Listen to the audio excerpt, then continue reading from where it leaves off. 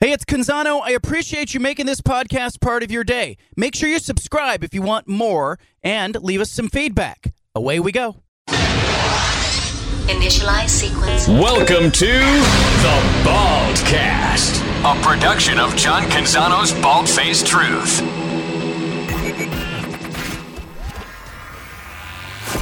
BFFT.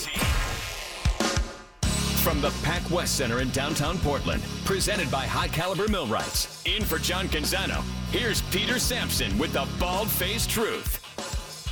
Welcome into the program. Peter Sampson in for Canzano. It's the Bald-Faced Truth, coming at you live from the beautiful Pac West Center here in downtown Portland. Got a great show for you today. So much to get to on this beautiful Tuesday in the Northwest. It's going to be a hot one today. Hope you're staying cool. If you were listening in Portland to that sports update that Stephen Vaughn gave as we led into the program, you heard a clip from the Home Run Derby yesterday. It's interesting, a little bit of controversy going on regarding the Home Run Derby today. I didn't catch this in real time. If you caught yesterday's show, we were kind of all wowed by Julio Rodriguez, what he was putting on.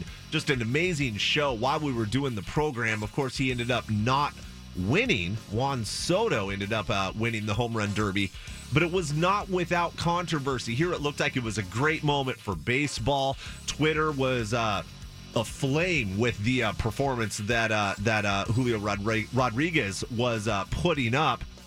But a little bit of an issue. So first of all, Kyle Schwarber had a crucial home run that didn't actually count. It looks like Little League outfielders weren't the only ones dropping the ball last night. So ESPN, who televised the event, and MLB officials scoring the contest incorrectly kept track of the Derby. So both the broadcast and MLB miscounted some crucial swings from the bat that affected not only the Derby results, but I think most importantly to a lot of people, the pockets of plenty of people watching from home that had maybe put a couple of bucks on the event. And it happened more than once. So first, you have Albert Pujols and Kyle Schwarber. They're battling each other because, it's a bracketed format.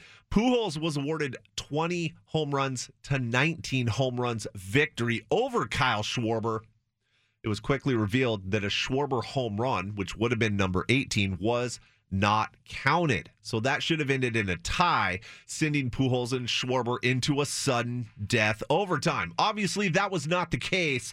Pujols advanced. That allowed plenty of sports books to cash in. Schwarber was one of the betting favorites to win it, ended up being eliminated in the first round. And to me, look, a similar situation, most critically, in my opinion, occurred in the finals. So Juan Soto eventually walked away with the Derby crown. He ended up topping Seattle's Julio Rodriguez, who was just money in the first two rounds. He had 32 and 31 in the first two rounds to advance.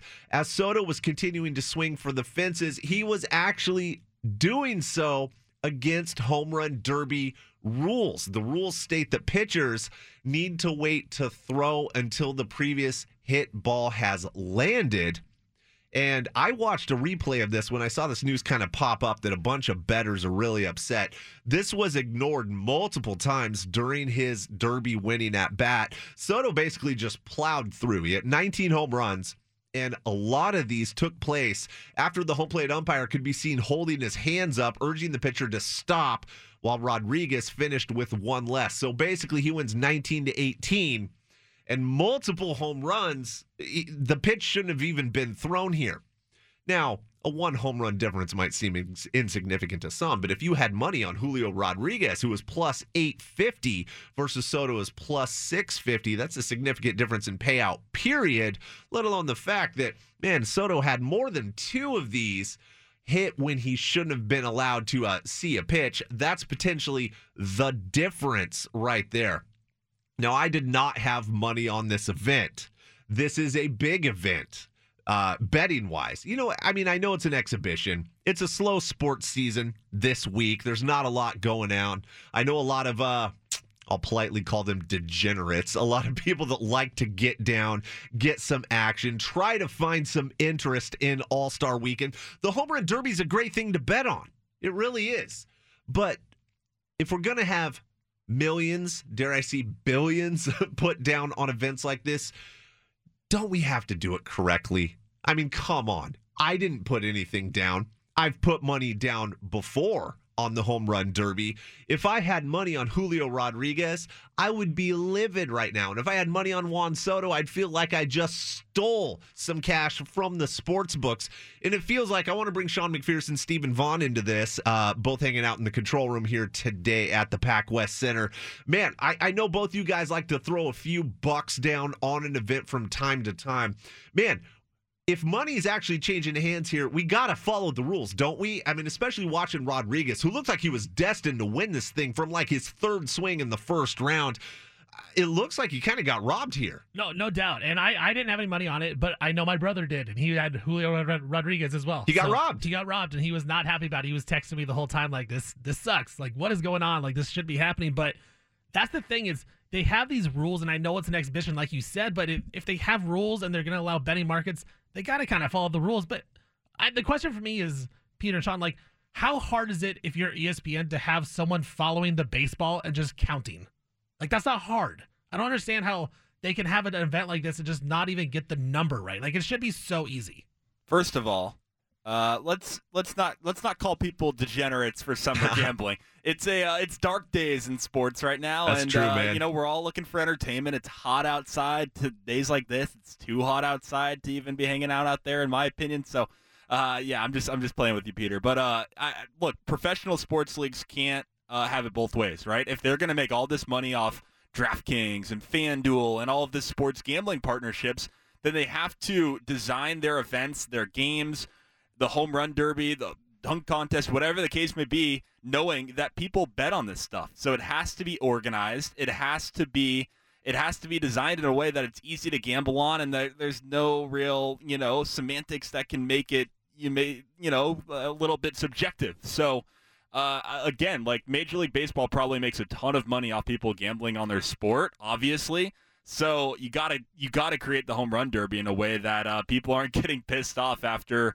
Julio Rodriguez gets robbed. Yeah, and that's the real issue to me is if we're just calling it an exhibition and you can't get odds on it and it is what it is and we're all just having some fun and, oh, I got robbed, but I'm going to shake your hand anyway and laugh it off and let's have a good time, that's one thing. But again, if I'm going to be bombarded with DraftKings commercials, I mean, it's infiltrated sports so much. They're encouraging people to put money on this. And so on one hand, they're saying, hey, you can get some action. Like watching ESPN right now, I have the pre-All-Star Game festivities on, not at this exact moment, but I guarantee before this segment is over, I'm going to see betting odds scroll on that bottom ticker. They're telling me, hey, this is how you can get down. This is the action you can get. Here's how you can do it. If they're going to encourage me to do that, they have to do it in a way that's fair because I don't know the full numbers. I don't know how many millions of dollars they just lost their money when they shouldn't have, and you can't have it both ways. And if you're trying to encourage betting, and I like betting, I'm kidding when I say degenerates because I do it myself. It's a great way to get, make things a little bit more interesting. If I'm not a big baseball fan, for example, I am, but if I'm not, hey, this is the only thing on right now. It's ESPN. It's a good time. Oh, this will be kind of fun. I'm going to take a quick look at the odds. Oh, I know that guy's name. Yeah, I'll just put $5 or $10 down and see what happens. Julio Rodriguez, man, he was fire. It would have been a great story. And not to mention, Julio Rodriguez probably personally feels robbed. And I'll tell you why. Because he relatively speaking, makes $700,000 this year. He's still on that cheap rookie contract. He would have made $1 million if he had won. He would have made more than he's going to make this entire season. He's trying to get that first payday, and he had it taken away from him. So he was robbed. Bettors were robbed. And to me, fellas, it kind of just puts a little bit of a stain on an event that I don't really take seriously. But I'll be real. I was having fun watching this last night, and it's great for baseball, and then we have this come out today. Well, we talked about it yesterday, just like the young stars of baseball. Juan Soto, 23, Julio, 21. Like, it was fun to watch those guys play and be awesome. Like, Julio looks, the fact that Julio Rodriguez did so well, like, he is a star now in Major League Baseball. Yes. Everybody that follows baseball know who he is. And it's just a shame that it ends this way in controversy when it could have just been a nice showcase of young baseball players like trying to build the game a little bit And you talk about the gambling part, Peter. I mean, it's not just the TV networks. MLB has a deal with BetMGM, with MGM Resorts. Like, they are the official sponsors of the betting side to Major League Baseball. And I just looked up this little press release, and it says, BetMGM will work together with MLB on responsible gaming measures and protecting the integrity of baseball. Well, they're not doing it, right? And so that's the main part about gambling, is like you got to keep that integrity. And so when things like this happen, that's when people get tuned off. Yeah, it's a major problem. And they not every sport needs to get it right. Don't get me wrong. We see things like this across sports, but especially in baseball. I kind of relate it to yesterday's conversation about the track and field event where I'm blanking on Devin Allen, where he sort of got robbed with the so-called false start, where he didn't jump the gun, but basically he had too quick of a reaction time. These sports that are really trying to draw people in. This isn't the NFL. This isn't even the NBA. I mean, it's Major League Baseball. It's track and field. You can't shoot yourself in the foot this way, and I feel like MLB did that. Right. We're talking about some of the biggest nights of the entire year of the sport. The Home Run Derby is a huge deal. Like the Home Run Derby, correct me if I'm wrong, that got more ratings than just a regular season game. Even a MLB on Sunday night, ESPN. I feel like the Home Run Derby probably did better. So it's really important when you're trying to grow a sport, when you're trying to bring in a casual audience, that you don't screw these things up. But let me say, I mean, it does seem like a lot of the night was a success, other than this rule thing that affected a lot of gambling and it affected the ultimate winner. I'm someone that doesn't really follow baseball. I'm kind of a weirdo for it. I'm in sports media. I just have a complete blind spot when it comes to Major League Baseball. You're normal. Can't name a lot of players. However, it's my understanding that last night put a huge shine on Juan Soto, who is, from my understanding, one of the best players in the league. Yes. Currently going through a trade, Kevin Durant type situation, from what I understand. So a lot of spotlight on Juan Soto right now. A lot of spotlight on Julio Rodriguez, 14-game winning streak.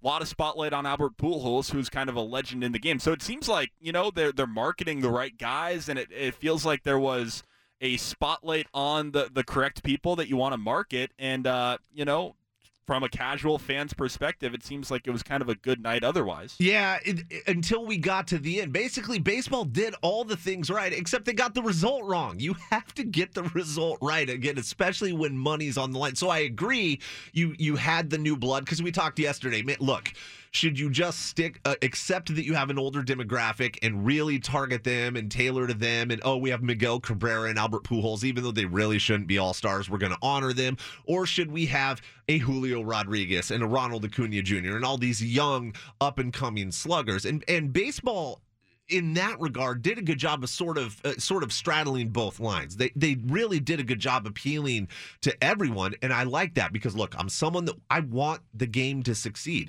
It's a beautiful game. It's the best game, in my opinion. It's not the best league. NBA is the best league, but Major League Baseball is just a beautiful game, and they do everything they can to ruin this game, and they've been doing it for, I don't know, since the late 80s, the mid-90s, somewhere around there. It's gotten worse and worse and worse. And what seemed like just a really fun event, like finally, man, we're all tuned into this. My Twitter timeline, you know how little baseball I get on my Twitter timeline, despite it being essentially exclusively sports?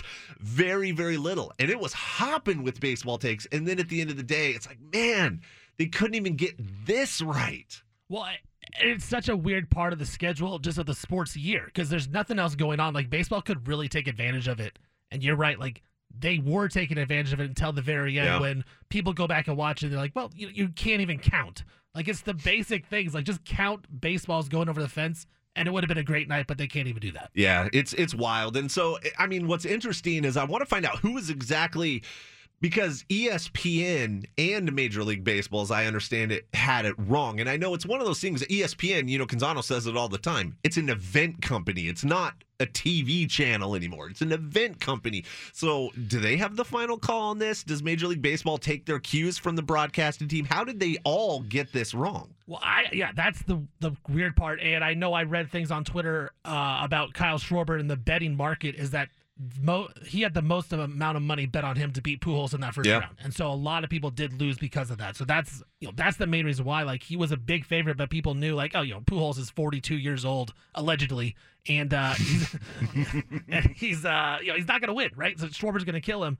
But then this happens, and now all this money goes away. So, yeah, like, it boggles my mind that they can't get this right, and we continue to bet these exhibition things. Like, I didn't have any money on it last night, Yeah. but it's not just because I had other things going on. I didn't want to do anything, but it's like I'm going to bet on other exhibition things that don't matter and don't have real rules, and nobody follows them. See, the conspiracy theorist in me can look at that Pujols-Schwarber matchup and go, oh, we're honoring Pujols the last time. We're going to get him to the next round. It's the Soto-Rodriguez thing, the actual final of the event, affecting the outcome at the point of outcome that really drives me crazy. And so I'm not going to say it was malicious in that, hey, man, we need to do everything we can so we can get that scene of everyone hugging Pujols and waving the towel in his face to cool him off, which we saw yesterday. It was a great moment. I wouldn't be surprised if that was sort of planned. Yeah. But again, the affecting the actual betting outcome. It's one thing if you get a bad beat and some dude cashes a three-pointer in garbage time with 3 seconds left that screws you. It's part of betting. Frankly, it's why they call it betting and not investing. But something like this where they clearly altered the outcome just through, I'm going to be nice and call it incompetence, not maliciousness, man, it can't happen. Yeah, it can't happen. And that leads me to my last question on this one, Peter, is like, do you like the format of the bracket style, or do you want them to go back to the old school way of who hits the most home runs? Because Julio Rodriguez hit 81 home runs, and Juan Soto was in the mid-50s, I believe. Yeah. But Soto wins. Like, that, to me, that's wrong. Like, Rodriguez won the night. He should have been the champion of the home run derby, but he wasn't just because of the weird style that they do. Yeah, I'd kind of like it to go back to just, you can have the multiple rounds, but you just tally them up. I used to watch the old, I don't even remember what channel this was on. Man, this was like the late 80s through the mid 90s. On some channel, might have even been ESPN, but you used to be able to watch the classic home run derbies. Man, they were in black and white. Yeah. And you'd see like Mays and Mantle and Aaron and Eddie Matthews and guys like that. And I would love for them just to go back to that format. It doesn't have to be single at bat. You get so many pitches or so many swings or so much time. They can do whatever they want there. You get 3 minutes, there's 3 rounds. You get 20 swings, 3 rounds. I don't care, but I do like the idea of a total because, yeah, Julio Rodriguez, not only did he actually win it, he should have won it. I mean, he won last night's derby, but under the old school system, he obliterated everyone, and it wasn't even close, man. Yeah, and the thing is, Soto had to beat Albert Pujols in the second round.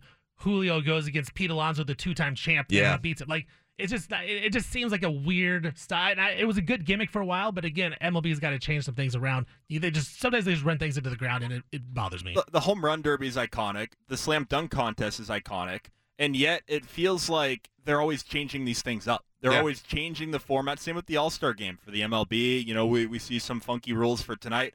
The NBA All-Star game, I'm not even going to include the Pro Bowl because the Pro Bowl's always been a joke. But I'm just saying, like, the dunk contest, the home run derby, like, these are things that people look forward to every year. These are things that have produced some historic moments, and yet they always get goofy with these rules. Yeah. And I wonder why it is. If you have to keep things fresh, like I wonder if they would just do better if they just kept it the same every time. I think it would be, and I wonder if that's an aspect of trying to just get more eyeballs. Because, look, you tweak something, it gets tweeted about, you get articles. No matter where you grab your sports coverage, there's going to be a little blurb about it, and you go, I'm going to check that out. Where if it's just the same old, you might not be inclined to do that if you're the average fan. And look, a lot of these changes are for the worse.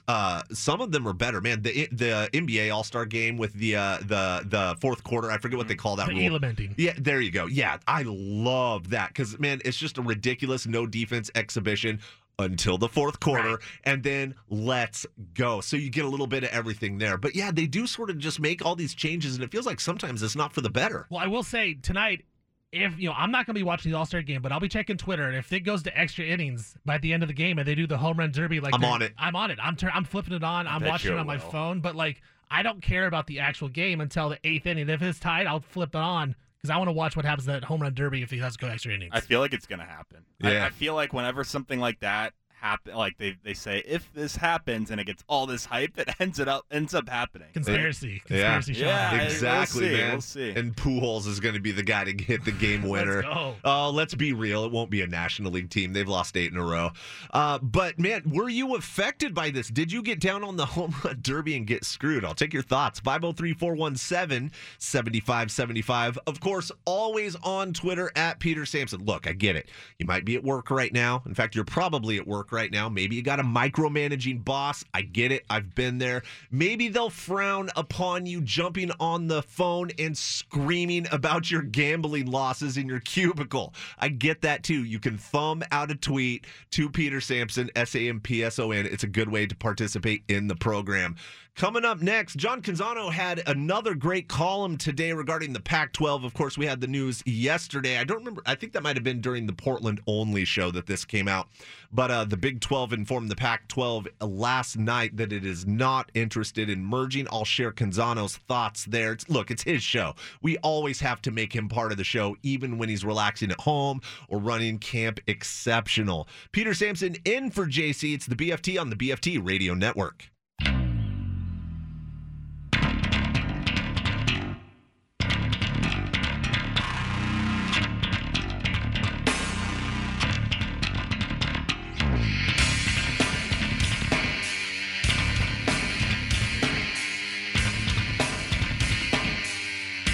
Welcome back to the program. Peter Sampson in for John Canzano. You're listening to the Bald-Faced Truth on the BFT Radio Network. Last night, the news came out. The Big 12 informed the Pac-12 that it is not interested in merging. Some Zoom conversations had happened over the weekend. Officials for both conferences had some conversations. Ultimately, the Big 12 decided that the deal didn't work for them for a multitude of reasons. The big one to me is there any potential deal looked like it just didn't really drive much revenue for the Big 12. John Canzano at johncanzano.com. If you're not subscribed, you should be. There are free options. Get them just delivered to your email inbox basically every day. I don't want to say he has a column every day, but it feels like he has a column every day. I just don't want to say that and then have you be like, no, oh man, last Thursday there wasn't one. So give me a break. But that being said, he shared his thoughts. First of all, it's no real surprise. He kind of discusses the idea that this merger, it felt like wishful thinking from the beginning.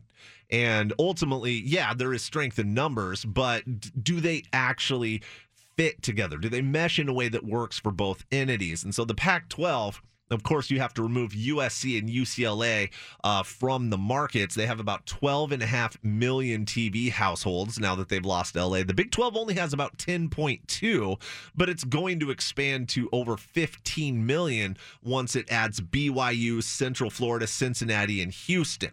So you got to keep those numbers in mind. And if you're looking at maybe doing a deal with, say, the ACC has 28 million households. Its TV markets are superior to the Big 12. Frankly, it's not even close. The ACC also already has a partnership with ESPN. Now, ESPN, we talk about them being an event company, and that's true. They also are a television network, and they want inventory in the Pacific time zone. And so kind of wondered for a while how the Big 12 might fit in a new deal between ESPN and the Pac-12, and it turns out the answer is it doesn't. So the university presidents and chancellors from both conferences just didn't feel like a seamless fit. And those that lead the Pac-12 campuses sort of fashion themselves as academics, right? And they lined up with the Big Ten over the years because of that. Now, Canzano's been writing and talking about a loose partnership, and I want to put that in quotes there, between the Pac-12 and the ACC for a few weeks. And he still believes that everything is still headed in that direction. You know, the Big 12's TV contract isn't up until 2025. The Pac-12's expires in 2024, but it's open negotiations early. We remember when that news came out. I got the press release, I guess it was 2 weeks ago, just sort of out of nowhere, right after that news broke about UCLA and USC. Then all of a sudden they're like, yeah, we agreed to go ahead and just start conversations for a new TV deal early. Now, Canzano's talked to a few people in the industry, and they've told him this difference should not have been a deal breaker, but it is being cited as one of the reasons. The Big 12's TV contract up in 2025, the Pac-12's in 2024, but having open negotiations early. And he spoke to Bob Thompson, former president of Fox Sports Networks, last night. And Thompson said if the Big 12 TV partners agreed to open negotiations early, that could easily happen before 2024.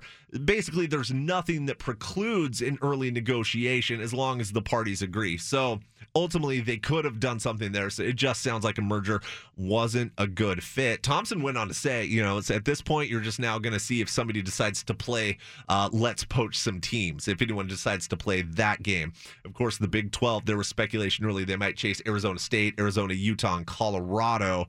Media reports about that were shot down by JC's Pac-12 sources. I mean, there's no guarantee that that wouldn't happen, but it sounds like that's not on the table. So Canzano won't speak for all four of those schools, but there's kind of a prevailing sentiment from ADs within the Pac-12 that the remaining 10 universities are going to stick together and try to ride out that current media rights negotiation. So the Big 12 programs that JC thinks the Pac-12 would be most interested in are Kansas, Baylor, TCU, and Houston. So if the Pac-12 actually goes hunting and tries to add someone, he expects those universities to be primary targets. That's Kansas, Baylor, TCU, and Houston. And the reason that he includes Kansas in that is it goes back to ESPN. And doesn't this all seem to go back to ESPN or Fox, essentially? ESPN would want men's basketball matchups featuring the ACC's Duke and North Carolina and the Pac-12's Arizona and Oregon. Kansas would be an interesting addition there. So the Pac-12 is in exclusive negotiating period with ESPN and Fox. That window is going to expire next month. That's August 4th. You're going to want to keep an eye on that date. But the parties could come to an agreement before then. So August 4th is sort of that magic date before that window closes.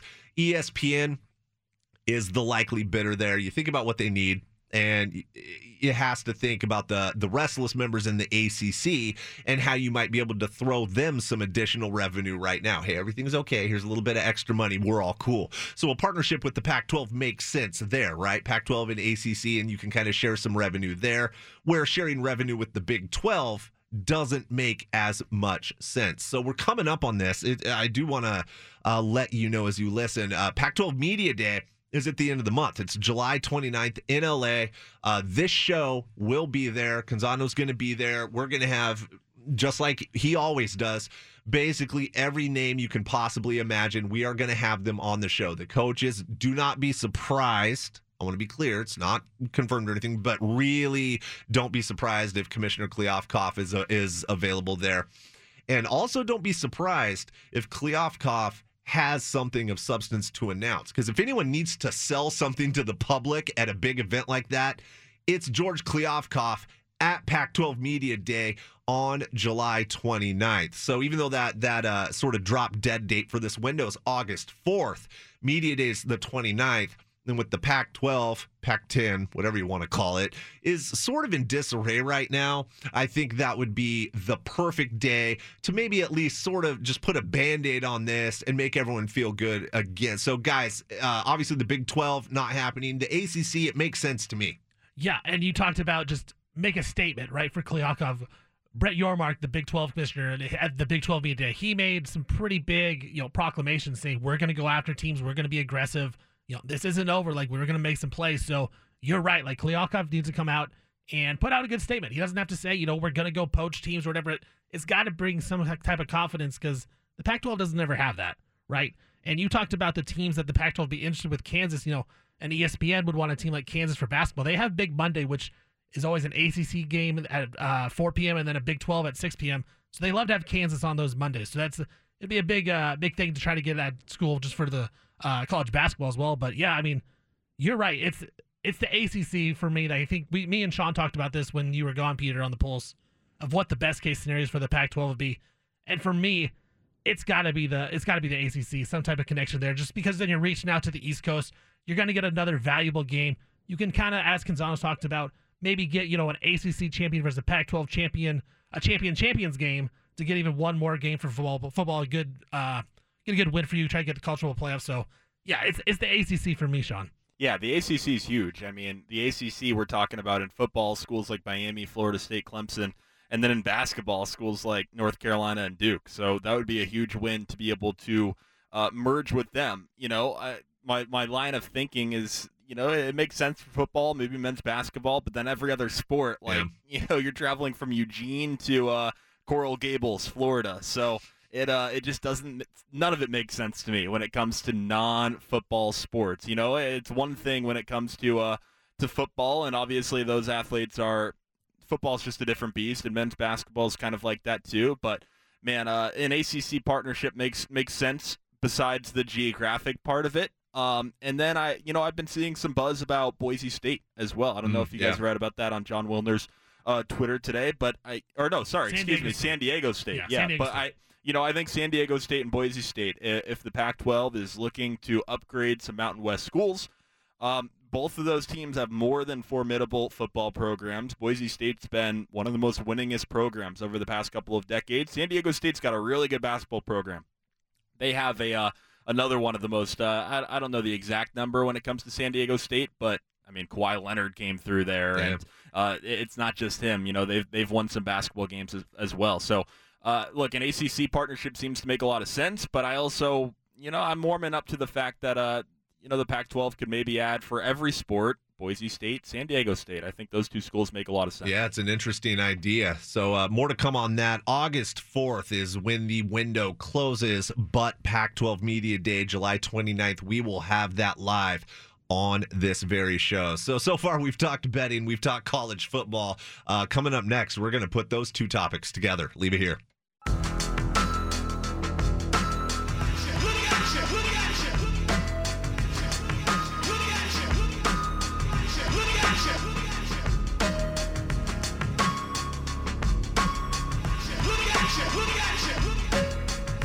Welcome back to the program. Peter Sampson in for John Canzano. It's the Bald-Faced Truth. So it's no surprise, a lot of money coming in on Alabama and Ohio State to win the national championship. But at one Vegas sportsbook, the Superbook at Westgate, Las Vegas, this is wild to me. The USC Trojans are bringing in the most money to win it. Their national title odds, because they've improved from 40-1 to 25-1. They have the sixth best championship odds.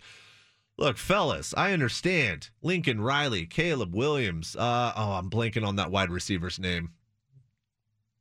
Jordan Addison. Jordan, thank you so much. Yeah, look, they added some nice pieces. Actually, they added some phenomenal pieces. But man, they were 4-8 last year. I still need to see it. I think maybe bettors are getting a little too hyped on USC. Really USC? Not Alabama, not Ohio State, not even Georgia. I know Georgia's going to be reloaded. I know they lost so much of their defense, but yeah, not just more money, but more bets too. I think SoCal fans getting a little ahead of themselves there. The interesting thing about this is we've never seen this in college football. We've seen in college basketball the transfer portal being used successfully, right? Even when Gonzaga made the national title, they had Jonathan Williams on their team who was a transfer. We've seen it be successful in basketball. We've never seen an overhaul in football, and that's exactly what USC did. They were 4-8 a season ago, terrible. They have a whole new roster, and it's a lot of guys from a lot of different schools with a coach that's really good, right? We know Lincoln Riley is a good coach, but we don't know if it's all going to gel together, and I think that's the big question.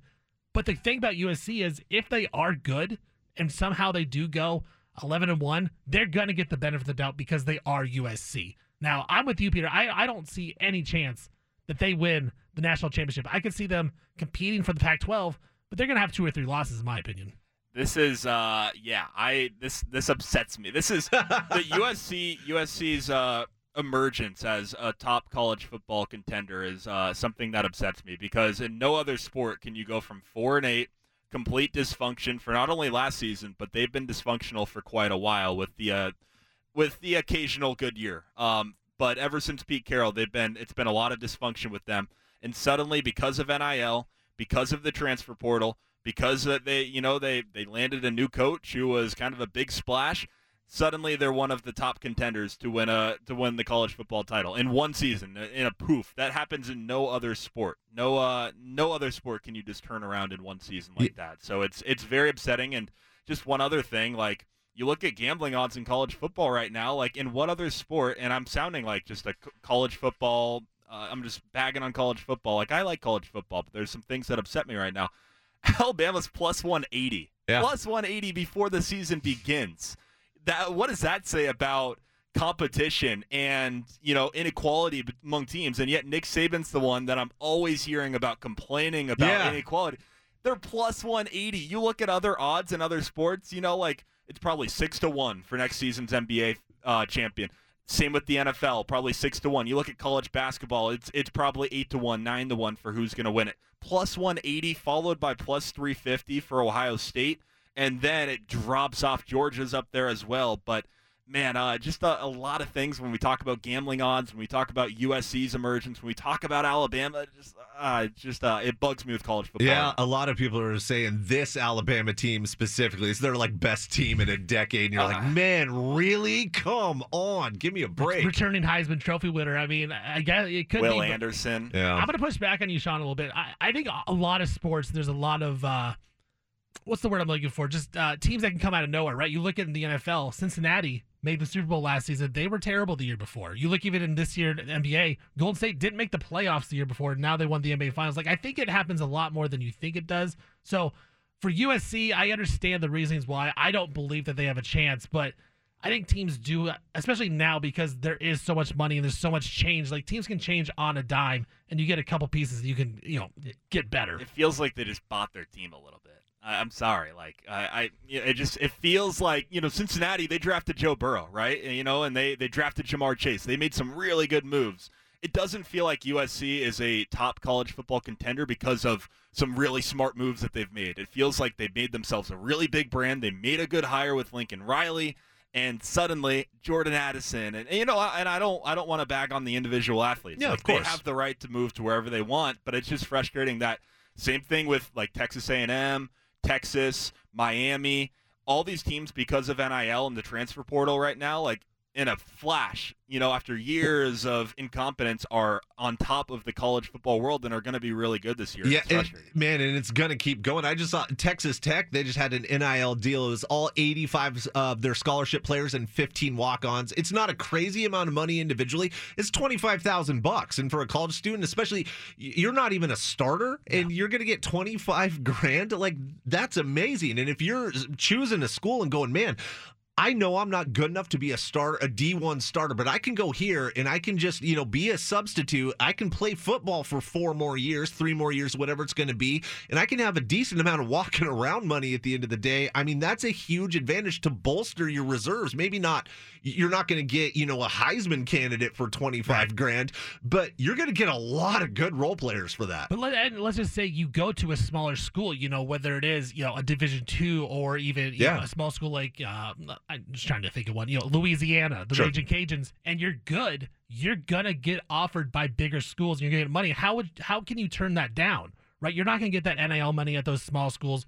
But yeah, I'm going to go to Texas Tech and get $25,000 because I can now, because I'm good enough. So it's really hard for the small schools to compete in this world for sure. You're right, Sean. USC is buying their championship, but that's the world of college football right now. Yeah. It's all Yeah, about it's really buying sad. It's really sad, right? Imagine being Pitt. In Pitt, they groomed Jordan Addison. They recruited Jordan Addison. And, he went through the highs and lows with Pitt. And now because of the transfer portal, because of NIL, he waved goodbye. And, I'm not going to blame Jordan Addison. He did what was best for him. But it's the same thing with some schools in our area. Your Oregon States, your Washington States. Not only are they at a bit of a disadvantage with NIL, but now you got the conference realignment stuff, and we're worried that they might get left behind a little bit. So a lot of just recent college football policies kind of favor the big dog a little bit, and they favor the USCs and not so much the Pitts or the Oregon States, which is sad. Yeah, it is. And to get off USC and talk about Alabama there, plus 180. I mean, it's always been Alabama, but you made a great point. It's always Nick Saban talking about, man, this NIL, it's a and then it's like, man, give me a break, dude. Yeah. Just now, because now some other schools look, and we don't like it. I don't like the way it's being done. But now some other schools can actually compete and get some of these guys that you would have gotten otherwise. And, oh, no, it's a problem. Man, give me a break. And it's not the first time he's done this, right? It won't be the last. Yeah, is when Oregon was coming up and they were going with that, this blur offense. He was complaining about, it's not safe for the kids. This all the time. And so, I understand. Nick Saban's always going to have a contender at Alabama, but I'm with both of you guys. It is sad that these small schools it looks like it'll be left in the dust. And as a guy who loves college sports, I was a small college guy. Like, I love those small colleges. Yeah. I love the NCAA tournament with, the upsets. So this hurts my heart a little bit, and I want it to stay how it is. Yeah, so USC attracting more bets and more money to win the national title than any other team at the Superbook Vegas location. Look, I mean, Lincoln Riley with a stud quarterback. I mean, you know what he does with stud quarterbacks. It's great. Of course, they have the 2021 Blitnikoff Award winner and Addison, coming over from Pitt. But they were 4-8. They didn't get those studs at every position. Again, you come out of the gates just a little slowly. Say you lose 2 of your first 4 or 5 because you're still putting it together. I mean, that's it. Their schedule's pretty easy. Would you even take USC to win the Pac-12? I mean, I know they're the favorite. It's them, Utah, and Oregon are the 3 favorites, but I don't think I would take them to win the Pac-12. who would you take over them? I would take Utah or Oregon. I would make Really? those bets. Really? I would make both Okay. those bets over USC. Interesting. USC is just they have the highest upside to me. They're a team that has so much talent. Definitely, yeah. I mean, we've talked about Jordan Addison. Mario Williams was a stud Oklahoma receiver. They have Travis Dye, obviously. They added a Stanford running back. They're kind of like a flag football team a little bit. Like, if it was 7-on-7, they are probably the best team in the country, or them in Ohio State and maybe Bama. But I also look at their schedule, and I think a big reason why they're getting some buzz, or people are taking them pretty serious. Oregon has to play Georgia. Utah has to play Florida week 1. A plethora of other Pac-12 teams have to kind of get beat up early. USC, it's Rice, it's Stanford, it's Fresno State. Those are their first 3 weeks. So that screams 3-0 to me. Yeah, and I know they don't play Oregon. Who's the other team that they duck in Pac-12 play? It looks like they do not play the Huskies, from what I see. No Washington, Set up no pretty good Oregon. Yeah, that's a Beautiful That's, for that's them. a pretty good But they schedule. do have Notre Dame. So I'll be fair there. I need to see it. I need to see all these transfers blended. That's where I'm at. And it's like we've seen it in basketball, but basketball is more of an individual game. Football is the ultimate team game. So just to get all these stars and to blend in one season, I don't know, man. I need to see it before I would start betting on them. It just takes time, and with such a short season, you don't have time. You got to really hit the ground running if you want to do more than just win the Pac-12. All right, we'll go away, come back, wrap up hour number 1 on the other side. Charles Barkley's in the news. I'll tell you about that next.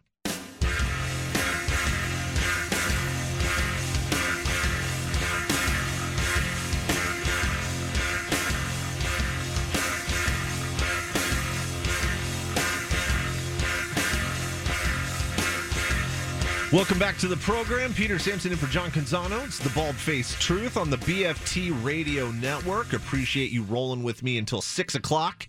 If you're in the Portland area, you will be with me until 7 o'clock. My local show, The Pulse, follows this. I'm going to move Charles Barkley to the top of hour number 2 just so I have enough time to talk about this. Stephen Vaughn on Twitter, you just shared this post, man. A picture of a guy from Comcast that fell asleep during his install. You call Comcast, they come to your house, they hook everything up, they connect your internet and cable. This dude in the middle of the install fell asleep on the floor, and you took a picture of this guy. Is it just me, or was my first thought he might be having a medical emergency? Yeah, I don't know, but all I know is I saw that picture and I laughed because that's exactly what I would do. It's like, I'm not very good around the house, and so if I'm doing things, I just get tired. I'm gonna pretend if I fall asleep, it's just gonna finish itself. I don't know. So, but yeah, it was pretty wild. I hope the guy was okay. Yeah, you gotta at least rouse the guy and just be like, "Hey, man, you all right?" Give him a little poke. Yeah, I mean, there's not many worse things you could do than just leave him alone. I get the idea that man, this guy's tired. I'm just gonna let him be, but that guy could be having a heart attack right now or something. I mean, the only worst thing you could do than nothing is to because he's laying on his side, is if you laid there face to face with him 6 inches away and just waited for him to wake up and just be like, you snort a little bit. He could have been a real mouth breather. I mean, I'm a mouth breather, so I breathe really heavy when I sleep. You can hear it when I'm sleeping. So maybe he was doing that, Yeah, it's possible. By the way, the key, it's those clear breathe nose strips. Yeah. That's the secret, man, to help that. Yeah, I got a little bit of a narrow nose thing going on. And I got a crooked nose thing. So. Yeah. And every night when I go to sleep, I pop one of those on. I look like a linebacker when I'm hitting the rack. I take my melatonin, and then I suit up and put one of those on, man. It stops the snoring, helps me actually close my mouth. But you got a pregame routine. It is. It's a whole routine, man. It takes like 15 minutes. But it's a lifesaver because I don't wait. Actually, I take that back. Every once in a while, I do wake myself up snoring. There's nothing that makes you feel worse about yourself than actually snoring yourself awake. Just, man, I'm just a disgusting human being. Like, if I woke myself up, what am I doing to my partner who's next to me? And whenever I do it, I'll, like, roll over, and she's just laying there looking at me. Yeah, I'm sorry. I'm sorry, sweetie. I didn't mean it. Usually when I do it, my wife, she just, like, starts hitting the bed. Like, she starts, like, pushing the bed down and, like, trying to shake me. And then usually I'll turn back over or something. But, yeah, no, I do the same thing. I'm trained. I've really trained myself because I've said, like, look, I'm not proud of the fact that I snore. And you need to be able to sleep. So if you just kind of just jostle me awake, I'll never be mad about it. Just jostle me and just say, roll over, and I will. And so inevitably, once or twice a night, I'll just get the little poke in the side. Hey, roll over. Yep, sorry. I'll mumble out a sorry, roll over, and then get another couple hours that way. Sean, what's your sleeping habits like? Oh, man, I'm not the best sleeper at all. Like, whenever people sleep in the same room, they complain of snoring, they complain of talking, they complain of giggling. Like, but here's Bro, the you thing. giggle in your sleep? Yeah. I think I'm such a jokester, and I think I don't know. I'm just someone that likes to laugh a lot. It carries over when I sleep. But there's nothing we can do about our sleeping habits. Like, if you're a bad snorer, there's really not anything you do. You know what I mean? Yeah, without a doubt. It's tough. I try not to do it. I try to stay on my side. I just can't help it. But I'm one of those guys. I'll prop myself up with 2 pillows. What I need to do is just bring a lazy boy and just stack it right on top of the mattress so I can sleep upright. All right, hour number 2, the BFT coming up. Peter Sampson in for John Canzano. BFT. From the Pac West Center in downtown Portland, presented by High Caliber Millwrights. In for John Canzano, here's Peter Sampson with the Bald-Faced Truth. Hour number 2 of the program. Welcome in. Peter Sampson in for Canzano. It's the BFT on the BFT Radio Network. Got Sean McPherson, Stephen Vaughn with me as well. I teased this real quick just a few minutes ago, but Charles Barkley in the news. It looks like the possibility of Chuck joining Live Golf appears to be getting real, and it might come at the expense of his role on TNT's Inside the NBA. And our own Dan Patrick, who you can hear 6 to 9, he had it that Barkley's planning to meet with higher ups about a media position with Live Golf, and that's going to be tomorrow night. And if Barkley likes basically the money that they offer, that could mean the end of his more than 2-decade-long tenure on Inside the NBA. So Dan Patrick had that. I'm going to play that here, and here's what DP had to say about it. Voices right now. In my opinion, he's the most valuable voice in sports media. You throw in all the commercials because he may lose those endorsements. A lot of these players who have joined the Live Tour lost endorsements. Charles knows that he may lose those. So if you're going to go after Charles Barkley, you don't have a TV deal, and you have David Faraday, what are you going to give Charles Barkley? And Charles says he's going to listen to them, I believe, tomorrow night and decide what he's going to do. And he might have to leave TNT. That's why this is a huge deal. And Charles knows that he may have to leave TNT to do this. What's the problem? When you said that, we were all thinking to ourselves, okay, if Charles Barkley, he doesn't cover golf for a living generally, so he could go cover some golf on the side, make $10 million, and wouldn't bother me. As soon as you said he may have to leave TNT, that's where we all went, no way, Charles can't do that. Well, for any amount of money. I'm just putting it out there, what I was told this morning. Charles knows he may have to leave TNT. That would be bad for everybody. So you could say, oh, my gosh, these golfers, if Cameron Smith is going to leave. By the way, he's from Australia. Greg Norman, the last Australian to win the Open Championship, and that's probably a conversation that they've had or been having, and we're still waiting to see if he's going to join the Live Tour. But if Charles Barkley would leave TNT and go to the Live Tour, that's a big deal. That has nothing. That's not growing the game. Now you're taking away from the NBA with this. This has nothing to do with golf per se. And who is going to, are you more likely now to get a TV deal? And who is going to step up and wants to be that TV partner? That's what I'd be curious about. Unless TBS says, hey, we'll be the TV partner, but then they're also with the PGA Tour. They have, I think there's partial coverage on TNT or TBS with a couple of events. Yes, Heaton. Why would he need to leave TBS or TNT? I don't know. Turner. Charles is the one who said it. So that's Dan Patrick this morning talking about that. Charles Barkley saying he may, or the word is, we haven't heard it from Chuck's mouth, but that he may have to leave TNT for Live Golf.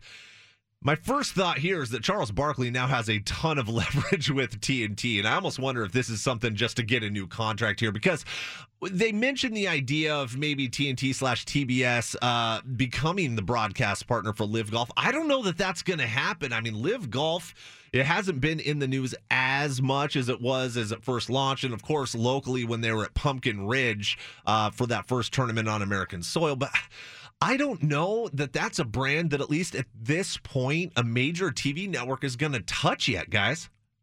Does Charles Barkley move the needle for Live Golf like he does for basketball? But am I going to really tune in to Live Golf because Charles Barkley is an analyst? He's a really bad golfer, right? Yeah. Legendarily, yeah. But like, he's really good on TV, and I understand that. But he's not going to provide anything to like further the knowledge of golf. Like, it'll all be entertainment, and you hope he says something funny and he makes fun of the golfers. But I think it's maybe like I would watch it for the first time he's on there, but then after that, it's kind of, this shtick's kind of over. Like, I'd be done with it, and I'd be like, go back to making fun of the basketball players every single day. It would be a big get. I mean, Charles Barkley is so big. I don't know if I agree that he is the biggest figure in sports media right now. I feel like that's a segment in its own right that we could go back and forth on, but getting Charles Barkley for Live Golf would be huge. And look, I know inside the NBA, Charles Barkley has said, the end is near. Like, he's getting older and the players are super young, and he feels like there's a little bit of a generational gap from the players that he's criticizing. He's talked about that. He's talked about how he's kind of close to retirement age and he might step away from inside the NBA pretty soon. So we're expecting that, just this Live Golf thing, and them potentially picking him up. That would be the surprise here. Yeah, I don't think he's the biggest name in sports media, honestly, not even by a long shot. But I think he's the biggest name that they could reasonably get. They're not, like, Bob Costas isn't going to do the Live Golf Tour. Obviously Al Michaels has a new gig, but these big-time guys, they're not going to put their name on it unless they're trying to get maybe one last big payday and just, my reputation be damned. I'm going to take the $100 million or whatever it is. But that being said, Barkley is look, to me, and this is just my opinion, even though he's not the biggest name and he's not the best name, the TNT, the Inside the NBA, that is my go-to. I love that show. It's the only show that has the combination of like good analysis, but the forced banter that every single show does. It actually works there, except maybe Shaq being a little too sensitive sometimes. But I think even some of that is shtick. Yeah. It works so well, and it would be a massive loss. And it's Barkley on his own. If it was just the Charles Barkley pregame show on some generic channel, that doesn't work. It's that exact combination of guys that works. And losing Chuck, it would be so bad because they're going to try to replace him with someone that's similar. You're just going to have a bunch of suits sitting around a conference table being like, how can we get another irreverent guy? And it's going to be forced, and it's going to be lame. And Barkley I know Barkley doesn't really give a damn about his rep, and that's what makes his rep so good. Yeah. The key to being cool is you don't care that you're cool. But he doesn't do it for me in golf. I mean, I just can't really see that working. And I'm with you 100%. Like, basketball, it works because he was a great player. I mean, he was one of the best players ever, but with golf, it's just he doesn't have that type of reputation at all. And he just came out, Peter, and that it's not about the reputation because he said just a little bit ago he would kill a family member for $150 million. Yeah. So, like, he knows that his reputation is what it is. And I get that because, look, man, I criticize this event, rightfully so. Or I guess not the event. I did criticize that, but now it's just the whole, the league, I guess you call it. But that being said, I mean, I'm just being honest. If someone waved that kind of money in my face, I'm taking it. I just am. So I'm not going to necessarily criticize someone for chasing the money as long as they're just honest about it. Like if Charles Barkley does this and he goes, they offered me $250 million over 10 years and I'm taking it. Well, okay, to a degree, I can kind of respect that. But on the flip side, it's also the reason I'm taking that money is because I don't really have any money. When you're rich, you can actually afford to be principled. You feel me? So there's that to consider. And then also the fact that, man, again, inside the NBA, I love that show. It's the perfect, you can't buy or force that chemistry, that interaction. You can't do it. It only happens organically. It only happens naturally, and we'd be losing that. No, and some of the bits that they do, who he played for and, EJ's stat of the night, all those things, Shaqtin' a Fool, it's also good. And it brings a positive. We've talked about a lot of negative things with college football lately. It brings a real positive light to the NBA. Yeah. And as NBA guys, I know we're all big fans of the NBA. It's really cool to watch that. So to lose Chuck, I mean, that would be huge. If you lose Chuck, and the whole thing's ruined, right? I feel like all of those guys are probably pretty close to calling it quits, and I feel like the four of them are they're a package deal. It feels like, and so. I feel like inside the NBA is always going to get the big names, but it's going to be impossible to recreate what those four have done together. And personally, I feel like Draymond Green is, when he's done playing, he's in the middle of another dynasty. But when he's done playing, I feel like he's going to be the next Charles Barkley. Maybe not as good. He's not as good of a player as Charles Barkley was, but I feel like that's the persona that he's creating right now. I feel like he's working on that as we speak. And I could totally see Draymond Green being one of those four. And it seems like he already has a contract with TNT. I'd just be curious who the other four are. I know they have D Wade. I don't think D Wade's all that great. He's fine. Yeah. Draymond doesn't do it for me. I don't like the way he's going about all this. Me neither. The media stuff. But the thing is we talk about how good this show is. All these other companies, all these other networks, especially ESPN, they've been trying to find the Charles Barkley of their network for so many years, and they can't do it. So for TNT to be that lucky to have Charles Barkley this long, I mean, they are blessed to have it. But if they lose him, man, like you said, that show's over. Like, that show will not be must-watch TV after the games on TNT. Watching the Blazers play till 10:30, I'm going to stay up till 11:30, 12, watching Inside the NBA. If Charles is there, I don't need to watch it. Yeah, and you think about that amount of revenue. Look, I'm still going to watch the premier games on TNT. There's no doubt about that. The doubleheaders twice a week. It's always big time teams. It's often entertaining, even if a 7:30 start time actually means 7:47, 7:48 in the evening. They're late games. But man, yeah, you hit it right on the head. I'm not going to stick around for 45 minutes after the game on a work night just to hear what these guys are saying if it's not those guys. And again, like, they make their millions of dollars. There is a price on it, but you can't put a price on that. How many commercial breaks are we exposed to as consumers and viewers because we want to hear those guys specifically? How much ad revenue would they potentially be losing out? So when I think that Charles Barkley has really got so much leverage here, I almost wonder if he's not he's maybe got a price in mind and it's some absurd number. Like, if they offer me $150 million, I'm taking it. Otherwise, boy, oh boy, TNT, it's time to renegotiate. I hope you're right. I hope yours all leverage play and Turner brings him back because, as we said, there's no pregame or postgame show that you have to watch. I mean, even, Super Bowl is always the big one, but you don't need to watch that stuff. There's not entertaining, but inside the NBA, that is something that is must-watch TV for NBA fans. It's so much better than ESPN, too. ESPN... their halftime show, it feels like it's just overworking all of their best guys. Like, Stephen A. Smith does First Take and the ESPN halftime show. Like, he is pretty much their Charles Barkley. And then they got, Jalen Rose, Mike Greenberg, and maybe I'm missing the guy from PTI. Wilbon. Yeah. So that's their halftime show right now. And TNT just has a clear advantage over them. So I'd be curious to see how they end up recreating. Because, look, I think whether Barkley takes this LIV deal or not, I've heard podcasts with him saying, look, the end is near. I'm almost done with this, and I feel like the whole thing's going to collapse a little bit. I hope TNT has a contingency plan, maybe as soon as this year, for that. I mean, the one thing that we know about Chuck is at least he'll be the one guy that's honest about jumping ship, and he'll just go, it's for the money. It's nothing else. It's for the money. It's not all these golfers that went and went, well, I'm looking for a new change and a new challenge, and it'd be good for golf if someone challenged the PGA. No, it's not. It's you took $200 million. Just be honest. Just be honest. I'll respect it at least a little bit more if you're just being real. Yeah, no, it's sports washing. There are a lot of ethical questions, but this is generational wealth, and I'm taking it. Yeah, no, I mean, it would be so hard. It's easy for me to sit here and say, yeah, I would never take the money because I'm not in that spot. But when someone's throwing me $100 million just to play golf, it would be hard for me to say no to that. Yeah. And I understand because there's a lot of companies that do a lot of bad things in the world that we just don't even know about. So I don't blame all these golfers for doing it, but you're right. Like, Chuck would be the one guy that says, I don't care what you guys think. I took the money because I'm not a role model. I don't care. He said that before. I'm not a role model. Don't look at me that way. I'm taking it because of the money, and that's what I'm doing. He would be the one guy that would do that, but I do think generally it's just not – it's not common courtesy in the world to say, hey, I took this job because of the money. Imagine if one of us did that. You land a new gig and someone asks you, tell me about this new gig. Yeah, I took it because of the money. Like, that's a pretty rude thing to do. And the same goes for Phil Mickelson. So they're always going to come up with some other kind of explanation. Oh, I did this because of this. I love it. I feel really good about the cause, whatever the case may be.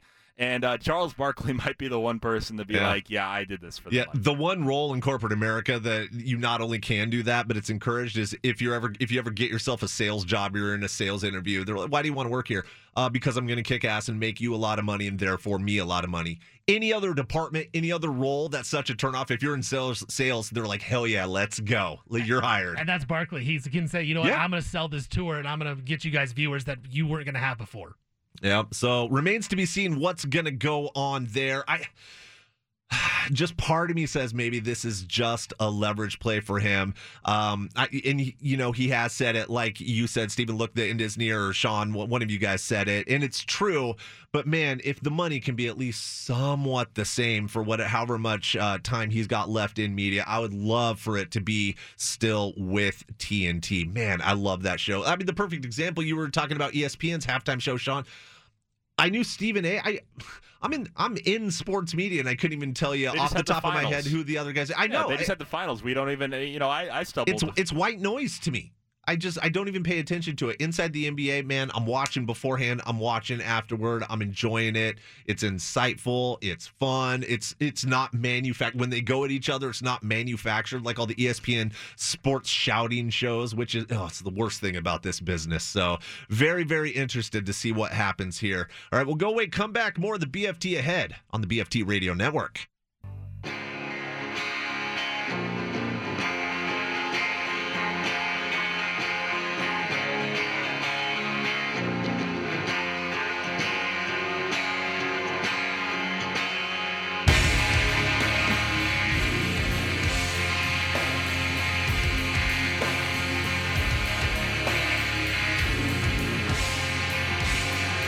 So I'm not a big NASCAR guy.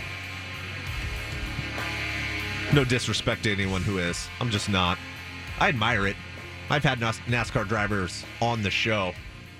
It's cool. It just doesn't do it for me. But in the news, so NASCAR celebrating its 75th season, and they are going to do so with a street race through downtown Chicago. So the Cup Series will race against the backdrop of Lake Michigan and Grant Park next July. That's going to be July 2nd in the debut race of a 3-year deal with the city. And this was orchestrated. They've been working on this for a little while. So NASCAR is making sweeping changes to the oval heavy schedule. I guess this is a response to the people that say that turning left is not a sport. Well, now they're going to have to do more than that. Look, I'm going to be honest, and this might just me being ignorant. I know these guys are so highly skilled. This seems like maybe not a great idea to me. I mean, those cars haul, and I know they're going to have this blocked off, but a street race in Chicago seems like a disaster waiting to happen. No, Peter, I actually think that you're missing the point here. This is directly in competition with Formula One, who is now taking over the U.S. It's becoming bigger in America, and it's they've been doing plenty of street races. That's what F1 is. It's street races around cities. And they're in Miami, they're in Austin, and they're coming to Vegas next year. And F1 just did a whole documentary. It's taking over the country. Like, do they America. have accidents or anything like that? Oh yeah. Look up from. Is that sarcastic? No. Because there was just a huge accident. One of the last races, and some car, and the guy survived. The guy was just fine, shockingly. But there was a car that tumbled and tumbled and tumbled until it hit the wall. And I just think that this is Formula One is really sweeping over a lot of people, a lot of sports fans in this country, and it's really done a nice job growing into the United States, really by way of the Netflix documentary, which I think it was genius on their part, and a lot of other sports are going to try to duplicate that. But I think as soon as you mentioned it, I haven't even heard this story. I thought, this is competing with Formula One. This is their response to Formula One. Yeah, I mean, I'm not a big NASCAR guy, not a big race car guy, but like you said, it has to do with the Netflix show, Drive to Survive. It's been around for 4 seasons now. I've talked to numerous people. I've read numerous things about how good it is. You don't have to be a F1 fan to enjoy the show. I enjoyed it. It was awesome. And that's the thing. It's like you're not even a big race car guy, but like you enjoy the show a lot. So it is gaining popularity. I mean, it's kind of just like the whole thing with the NHL, how they played outdoor games. Like it was cool to start, but is it going to be something they do all the time? Is it just in competition with this? I don't know. I'm not that interested in it. I think it'll be cool to see some pictures, with all the buildings in the back and see NASCAR cars driving around. But I mean, it's just not for me. Man, how much diverting of traffic do they have to do for one of these things? I don't know. Maybe I'm a little scarred because, and this is not official, have any of you guys been held up in Portland by the absolutely not sanctioned, completely illegal street racing that goes on? It's happened like on the Fremont Bridge, and nobody does anything about it, man, and it's wild. Yeah, no, I know what you're talking about, but really? at least never this, seen this. So hopefully, someone's gonna get killed. Yeah, I mean, at least this, will be sanctioned, and hopefully people will know about it in advance and all that kind of stuff. But yeah, I mean, I'm with you. It just doesn't do it for me. I don't know what the play is, and I don't know if real NASCAR fans are going to be excited about it. Well, I've never been in the NASCAR because NASCAR is simply it's kind of. It's in a circle. It's in an arena. It's in a stadium, and you turn you're left. Kind of just going. You're going in a circle. Versus F1, the appeal there is the cars are much different than NASCAR cars. They're more built like sports cars, and they're pretty sweet. And they drive through cities. They go on a world tour, and they literally go on these awesome routes through the city. Vegas next year, they're coming into Vegas, and they're going to go on the Strip. Like, how cool is that? And also, like the F1 Drive to Survive documentary did a great job kind of personalizing a lot of the athletes. Athletes is kind of, that's a whole nother thing. I'm good with it. Yeah, I am too. And F1 is really, I think NASCAR is trying to respond here and say, hey, we can do that too. And they're trying to kind of match what F1 is doing here. So I think this is in rebuttal to F1, and it's intriguing to see the two sports cross over a little bit and see which one is I feel like NASCAR is always going to have their fans, a lot of kind of an older crowd like the MLB.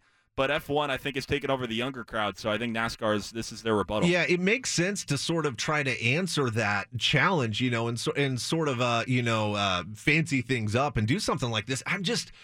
I mean, you're talking about these wrecks that happen. I mean, what happens when some historic building in Chicago just gets crashed into and wrecked? Like, who gets sued here? What happens when someone's not aware of it and they just get out on the road somehow and they're like, oh, what's happening? And I don't know, man. There has to be so much planning in the city. It just seems to me that the potential for issues is really big there.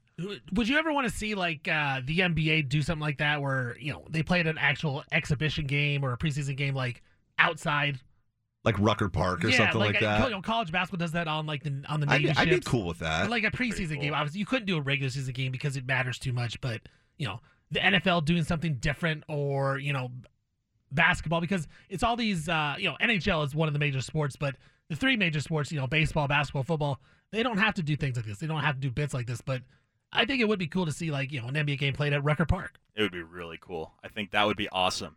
You watch the Drew League right now, and LeBron just played, and the Drew League's pretty cool because they've been getting a lot of NBA guys just playing these casual pickup games. KD was just in town Park Rose. Yeah, right, Park Rose. Right. So I think the Drew League is kind of the appeal there, like the success of that and watching the best basketball players in the world play in kind of a pickup game format against normal people. Maybe it's just 5-on-5 with NBA players, but it's been pretty cool to see LeBron just show up to the Drew League, again, an iconic venue, a pickup setting, and just drop 45 on people. I think that's been a big hit this summer. Yeah, that's like a more personal setting because it's such a small gym that they play in, so everyone was right on top of it. It's like you are part of the action. It is right for you. So, yeah, I'm with you. I mean, that Drew League has been around for a long time. I played with a guy who played in it, and, they get a lot of good players. It's not the first time like guys like LeBron have played in it, but, I mean, I do think, like, the NBA, if they really wanted to, they could try to do something outside of the box in the preseason, especially regular season. Keep that the same, but preseason maybe do something. Yeah, I'd be into that. Going back to NASCAR, one thing I do have to shout out NASCAR for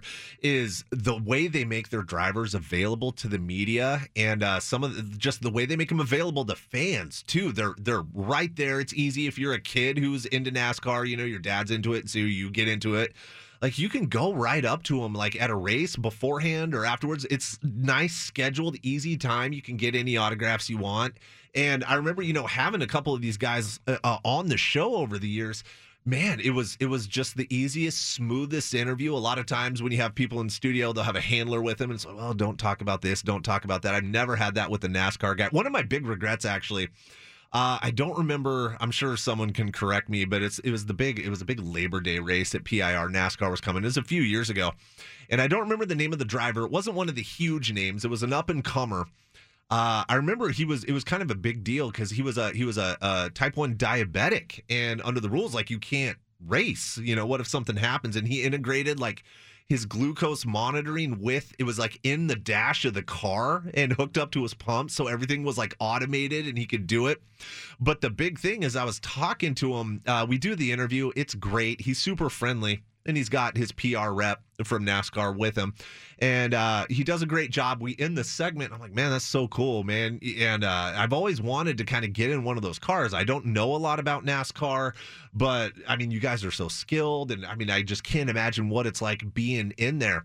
And his handler goes, well, I mean, Labor Day weekend, like, we'll be back in 2 weeks or whatever. You can come down. I'll get you on the list because we do the warm-up laps. They're full speed. And you can get in the car. There's room for two people. You can get in, and you can do 2 laps with, I'm forgetting his name. I feel so bad. But with this driver, you can do that. And I was like, absolutely mark me down. Couldn't make it. Couldn't get childcare. Obviously, not going to put my kid in a car to go 185 miles an hour.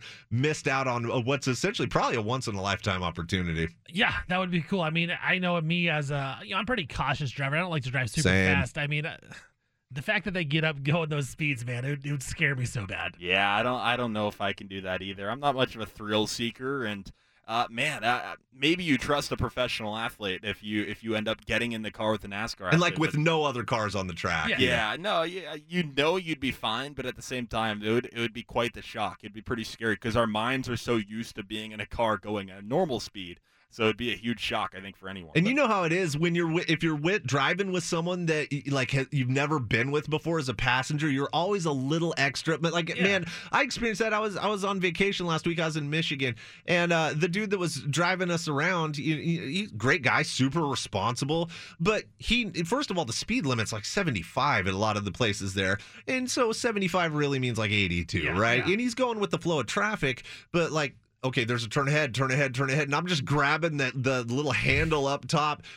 Everything is under control. Everything's fine, but you're already just a little bit of like, I haven't established trust with this guy yet. And now make it a total stranger and you're going 200 miles an hour. It'd be tough. I'm afraid I'd yak in his car, honestly. Yeah, that would be the fear because, every scary car ride I've ever been is, taxi, Uber, one of those things. Because you just don't know these people. And then they're driving like maniacs. And as a former Uber driver, I do understand because sometimes you just get bored and you just want to, try to put a little thrill in people's lives. I love that. So every once in a while you just gun it. Yeah.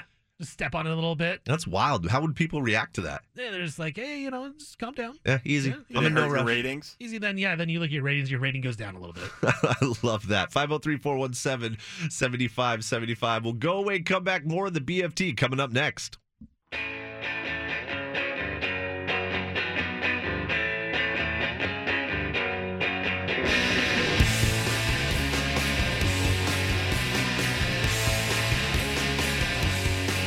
Man, it's a beautiful day outside. I know it's hot. I'm looking forward to that evening walk. Got one last night, man.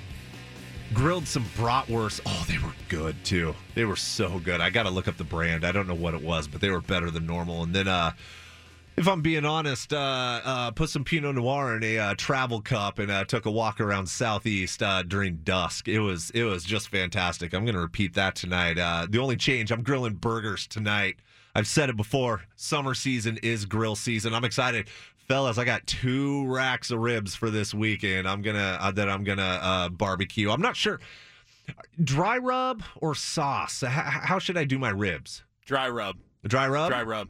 Yep. What do you usually do? I don't really feel a strong allegiance to either. As long as you do a good job, they're both delicious. I'm not one of those guys that's like, I need KC style. No, South Carolina. Like, man, it's all good. I just don't know what I'm going to do this weekend. Yeah, I'm more of a dry rub guy as well. If you're going to do ribs, I'd rather prefer a dry rub. So yeah, I say do a dry rub. Invite me and Sean over, and it'll be good. Are you smoking them? Oh yeah, nice and slow. You have a nice smoker at home. Yeah. I expect the invitation in my DMs later. We'll see. This won't be the last time this summer. Okay. I assure you, it'll be the first time this summer. I bet you I'll do ribs 3 or 4 times. Yeah. So we can make that happen. It's all about the grill, man. It's all about it. I go through a tank probably quicker than most people. And I'm not like a lot of dudes where all they could do, you put them in a kitchen and they can't do anything, but you put them in front of an open flame and all of a sudden they're good. Fellas, it's the same thing. But there's just something about the sunshine. I got to get outside and do it, man. I'm just shy of putting on the Kiss the Cook apron when I'm out there. Just generic dad. Throw on my New Balances, baseball hat with sunglasses, khaki shorts, white socks pulled up to the knee. Tongs in hand. Number 1 dad hat. Yeah, without a doubt, man. Yeah, so you're saying dry rub. I'll go with that. And when I do a sauce, the thing is, I'm all about the, I only really usually sauce chicken, slow and low. And even then, it's got to be that South Carolina, that nice vinegary sauce. I don't need something overly sweet and sticky. It has its place, like with ribs, for example. Right. But, generally with the sauce, I like to go with more of the tart vinegary, and I don't need as much caramelization. I do love just all the different styles you could have of barbecue, right? And they're all so different. Like you're talking about, like, vinegary taste compared to a sweet taste, but it's a completely different meal, I feel like, just for every different style. So that's why barbecue is just so great. It's so funny. This entire conversation is reminding me of what I did last night. And when it comes to food, I have a couple of friends staying with me at my apartment right now. Nice. So I returned from work. They went to Dave's Killer Chicken. Have you guys ever ate there? Mm-mm. It's Dave's Killer Chicken. It's a pretty popular fast food restaurant, kind of like a Chick-fil-A type deal. Anyways, one of my friends, both of them, they ended up taking home extra hot chicken, which is their second hottest chicken that they have there. Okay. And so we all tried it. We thought it would be a big challenge. Wasn't that hot. We go back. We get the Reaper. We had to sign a waiver. And we go back. We get the Reaper. And we each had 1 chicken tender to work with. And it was a struggle. It didn't put me on the ground. But I was panting back and forth and kind of walking and, kind of huffing and puffing a little bit. Yeah. And I had some ice cream right there with me. So anyways, this whole conversation, I got home from work last night, got out the, went for a walk. I got out the smoker. It all reminded me of what I did last night, the Reaper Challenge. Man, that's interesting. See, and I love heat, but there is a limit. I see a lot of the, eating something as spicy as possible just to, I don't know, show that you got hair on your chest or whatever. And maybe when I was younger, I would do that. But at a certain point, man, I remember I had just gotten hired at, I won't name the company because it's terrible, but I had just gotten hired at a place for a pretty respectable role. I'm in management. And the VP of my division takes me out to a professional lunch, a little get to know you. This is a very high up gentleman in the company, very powerful guy you want to make friends with. And we go to this Thai place, which will also remain unmentioned. And I put in my order and they're like, you know how it is when you get Thai. How spicy do you want it? And I go, well, spicy. And they go, how spicy? And I go, I don't know, like how spicy? And they go, well, we have mild, or we have not spicy, mild, medium, and legit, he said this, white people spicy and spicy. And I said, this guy's kind of eyeing me, I can handle it. I'll do spicy. I thought I was going to pee my pants. It was horrible. Like, it was delicious.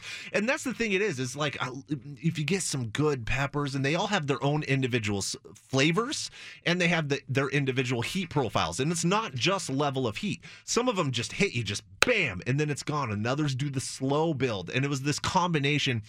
It was a 5-alarm fire that just kept building and building and building. And I was beat red. And we're talking about the vision of the organization in this particular department in a 1, 3, and 5 year plan. And I'm sweating and squirming. I thought I was having a heart attack, man. It was unbelievable. Yeah, I actually just got some spicy basil fried rice yesterday, and it was delicious. Like, I was eating it. I actually told my wife, I go, how can people not like spicy food? Like, this is so flavorful and so good. Yeah. I just don't some people understand. just can't handle it. Some people, like, you have to sign that waiver because it's a serious medical thing. Like, if they do the Reaper Challenge, or, Buffalo Wild Wings has the Blazing Challenge, like, these are big places that have they offer these things for the crazy ones, but some people legit can't handle it. Like, have you guys seen Hot Ones? Oh, yeah. Yeah, like, I've seen clips from that show where people, like, it's all fun and games until people start freaking out.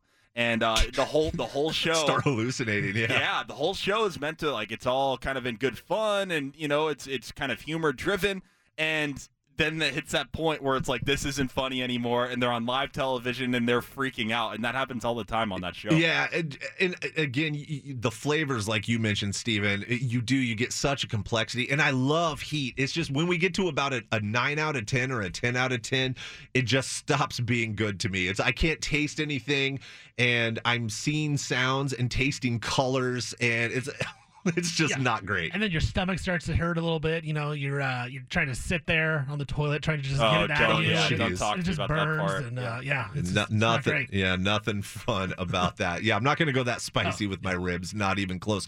By the way, have either of you guys ever been to a Daddy D's barbecue in Vancouver? It's in a gas station. I know listeners probably like going, yes. It's on, I think it's on 4th Plain in Vancouver. It's a Shell station on 4th Plain. So it's exactly as you picture it, right? But in the back, there's just this little spot, and it is some of the best Southern style barbecue you can possibly imagine. It's so good.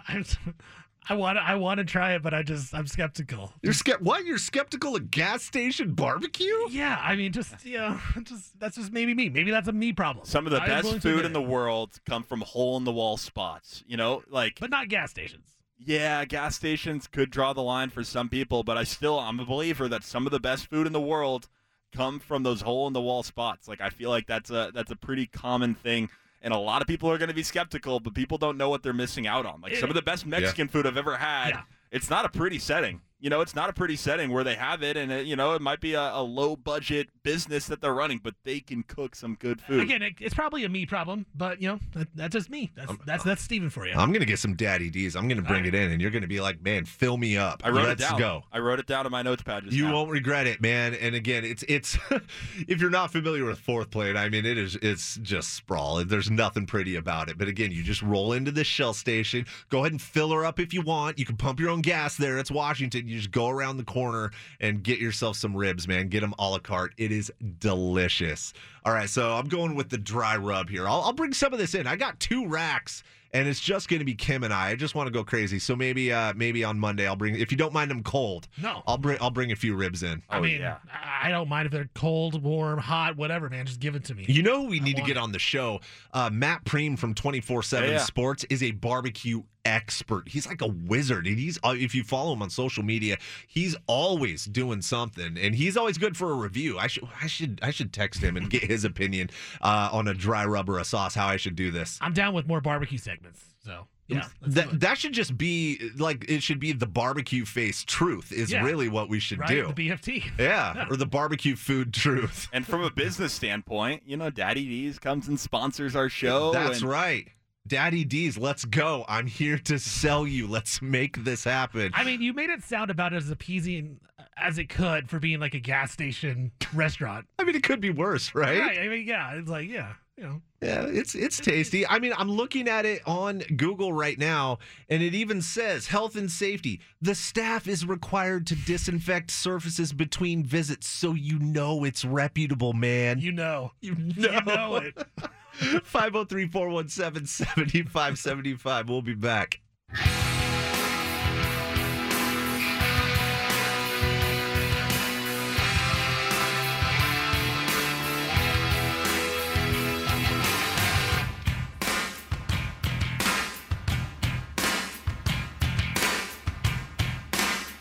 Welcome back to the program. Peter Sampson in for John Canzano on the Bald Face Truth. JC enjoying some well-deserved time off. He's at Camp Exceptional. Just saw a bunch of clips from the camp on Instagram during the commercial break. So awesome. It's great to see everyone out there participating. It looks like the kids are having a great time.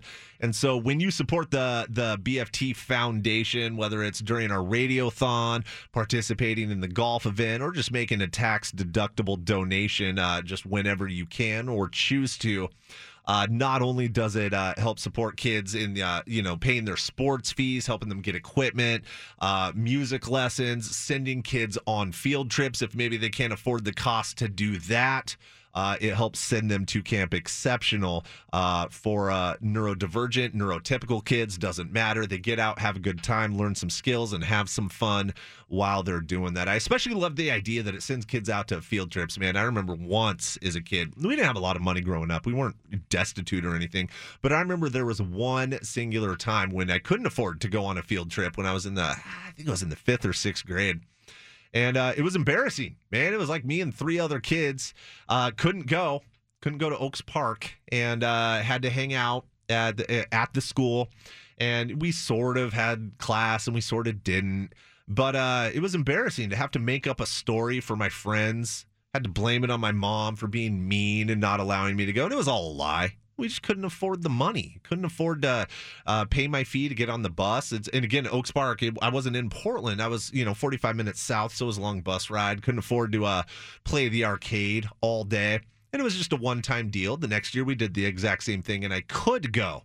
But, it felt bad. In hindsight, as an adult, it doesn't matter. It's fine. It's all good. But, I mean, as a, 10, 11-year-old, it was embarrassing. I hated it. And, when you do support the Bald Face Truth Foundation, helping kids avoid that situation is one of the things that you are doing. So if you're able to support the foundation with a tax-deductible donation, very much appreciated.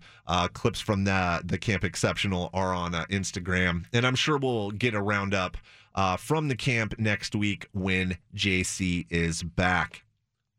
So I saw this in the news. This is kind of funny to me. So, I mean, we know that not many people ever get the chance to play themselves in a movie, right? Apparently, it's not very easy, at least according to Tom Brady. So, Brady, who's appeared in multiple movies and TV shows over the last 20 years, I guess. Most of the time when he shows up, he's playing himself, right? That makes sense. You're not going to hire Tom Brady to, play the lead in a movie. Now, he's reprising the role as himself. Early next year, he's going to be in the movie 80 for Brady. Now, this film is based on a true story. It's about 4 women in their 80s who happen to be huge fans of Tom Brady. And because of that, they want to attend Super Bowl 51 in Houston. Now, of course, the women are not playing themselves. It's going to be Sally Field, Jane Fonda, Rita Moreno, and Lily Tomlin. There's some big names there. And Tom Brady is going to play Tom Brady. And he was asked about that. They said, hey, Tom Brady, what's it like playing Tom Brady? And he said he found it challenging and hard. And that makes sense because, ostensibly he's not an actor. But he talked about how difficult it was to play himself. And this struck me as interesting because I would agree with that with a lot of athletes. But guys like Brady, and I'll throw LeBron in this as well, aren't they sort of always playing a character? And I think there are other guys that do this as well, but Brady is kind of the number one. If you said, who's an athlete who's sort of always playing a role? And I'm not saying it's a bad thing, but you're talking about managing a brand. And, think about it every time Brady gets interviewed. Jim Gray, halftime of the game, they interview him. Tom Brady is playing Tom Brady in perpetuity.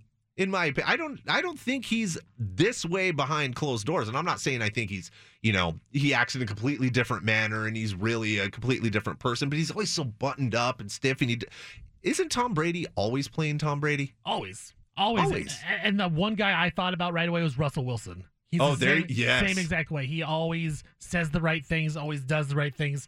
Anytime you talk about anything he does achievement-wise, he always talks about his teammates doing a really good job and things like that. So I think maybe it's more of a quarterback thing, but I mean, Russ right now is kind of like Tom Brady was back in the day. Like, that's just how he's done his whole career.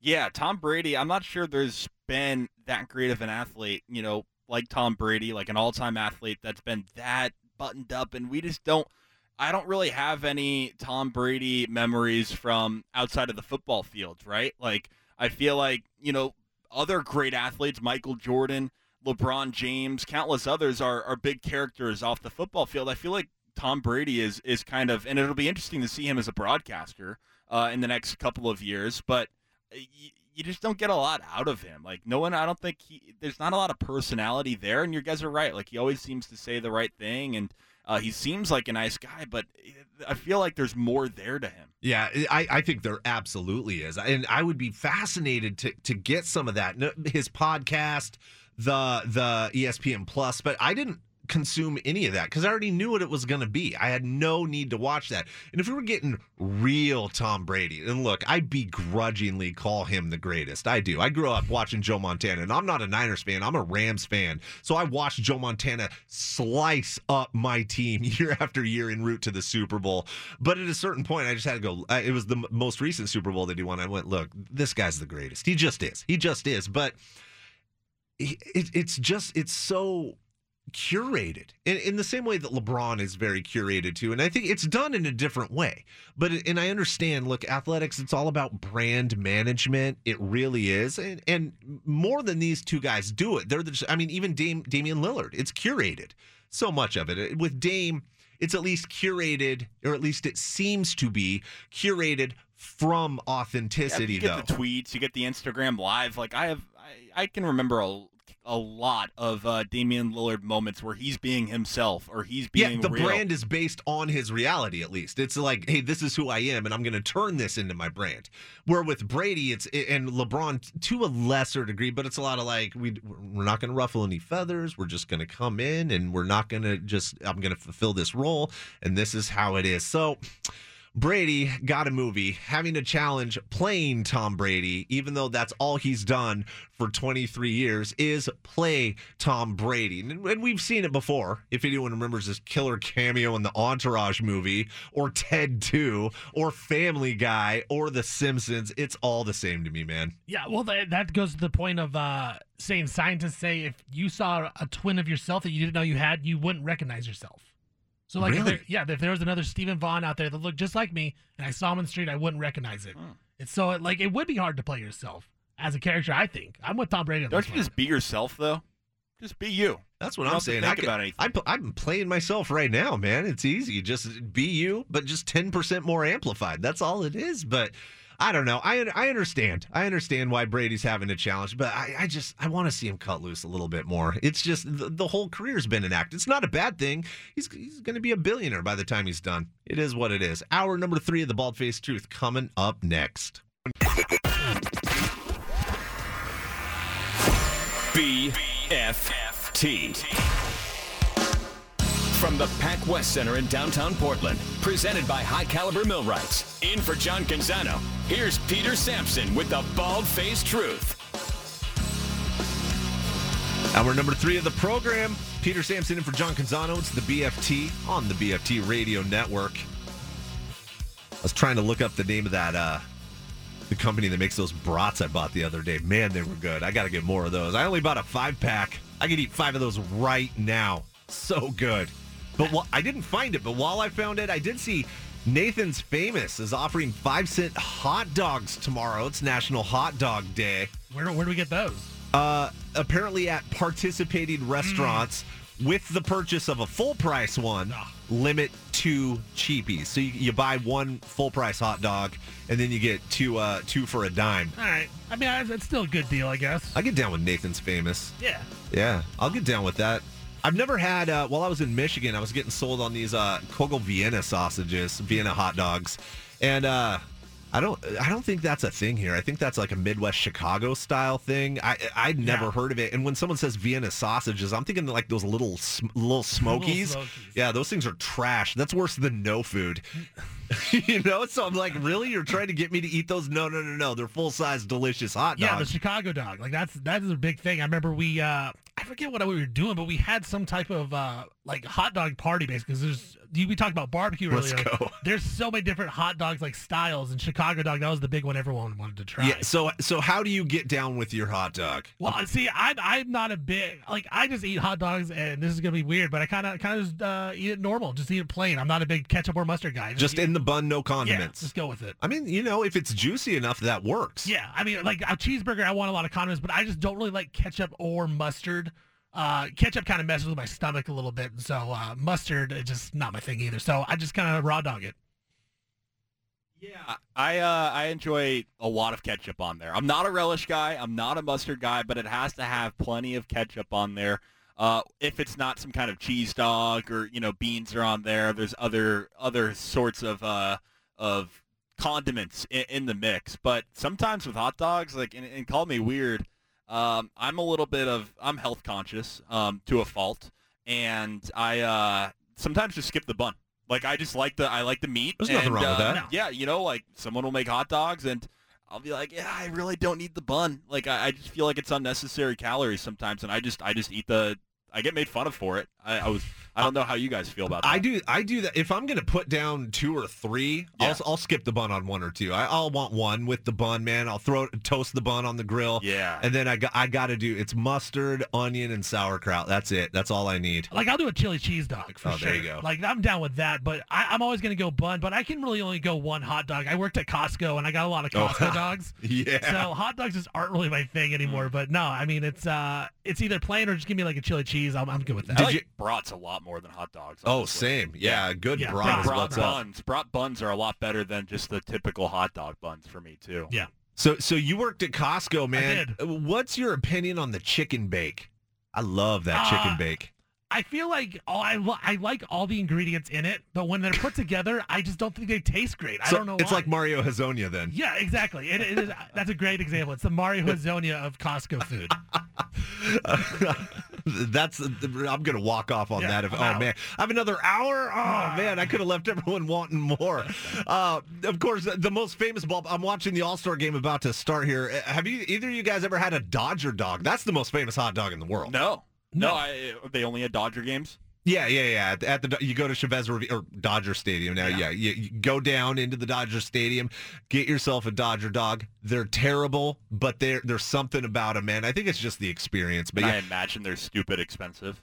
I mean, just like concessions at any Major League Baseball game, you're paying $14 for a beer and $8 for the Dodger dog, and it's not good. It's about the experience. But man, I did see this. 3 million Dodger dogs are going to be sold this year. Ooh. Dodger dogs, so there's 30 teams, right? 30 stadiums, 15 stadiums filled at any given night. The Dodger dog makes up 15% of Major League Baseball hot dog sales. Wow. It makes up a seventh of hot dog sales in Major League Baseball is strictly the Dodger dog. That's insane. What are they doing to those dogs down in L.A., man? Are they doing something to them?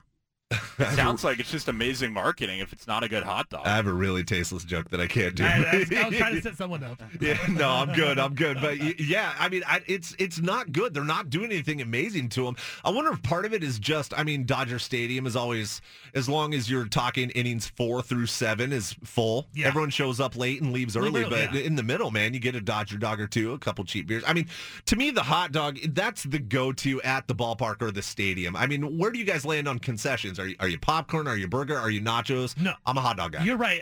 A baseball game, it's hot dog for sure. I mean, if I'm in a Mariner game, I'm always going to go garlic fries.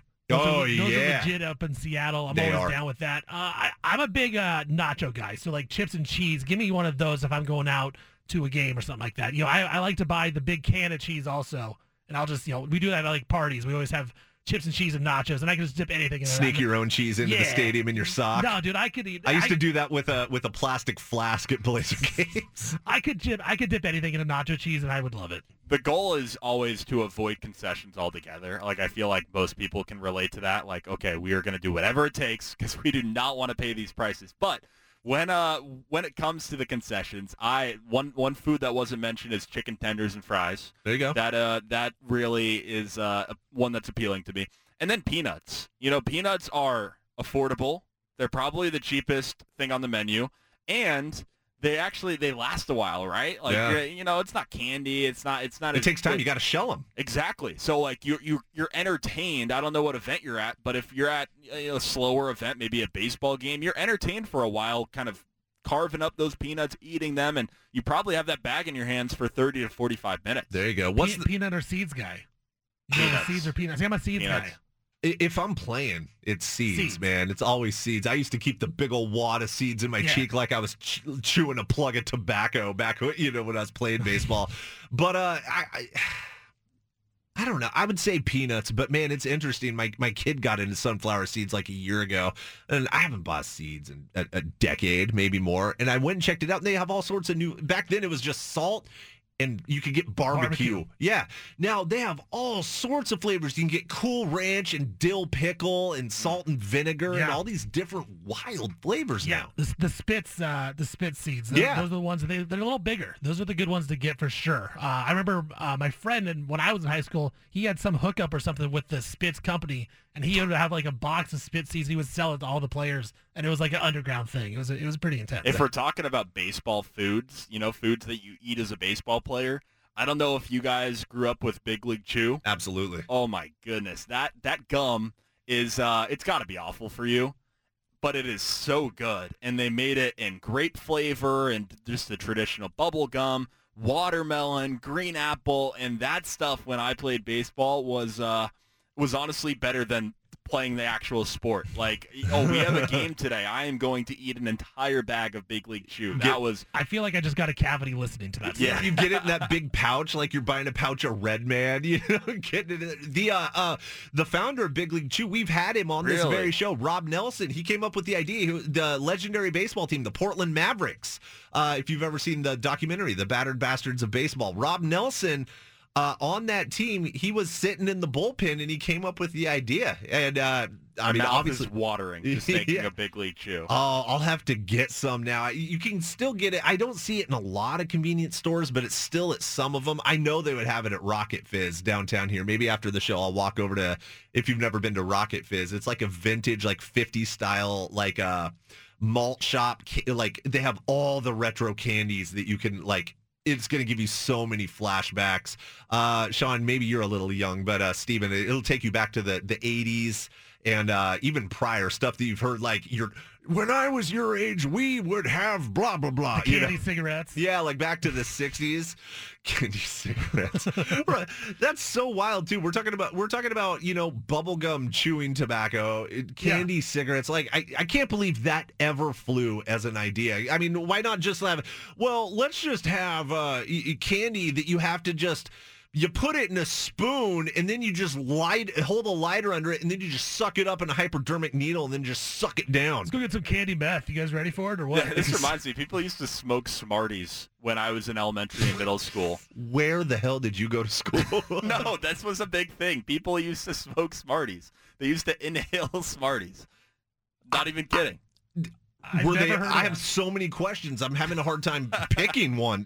Were they okay? Yes. I don't think it was great for their health. Were these kind of the slower kids in your class? No. They're Maybe the just cool the kids? ones. Maybe the ones that ended up, maybe like they had an itch to smoke something. So maybe they ended up doing that in their future lives. But yeah, It was a gateway drug. No, it was that, and it was smelling or maybe inhaling like the Sharpies, not the Sharpies, but like the coloring pens. Yeah. And like it's fruit really smell, yeah. bad for you if you like smell it or you inhale it. And it can actually be like a drug. Yeah, huffing. Dude, we had slap bracelets and pogs. What happened between the 80s and the 2000s, man? That is wild. It went from playing little, jacks to pogs to inhaling and huffing things. Yeah, people would smoke Smarties. Look it up. I'm good, man. I don't need that in my search history. I feel like I'll get fired if I do that here. I'm just wondering what's driving that. Like, who thought of that? Who's like, you know what? I'm going to smoke this pack of Smarties. is it just like, no, it tastes good. It tastes sweet. You know, the sugar's guess, caramelized, or is it like, it's going to give me a buzz, man? Both. There's nothing I saw my smarty dad about that. smoking. I saw my dad smoking. No, I need to smoke something. If my parents caught me smoking Smarties, they would have beat me within an inch of my life.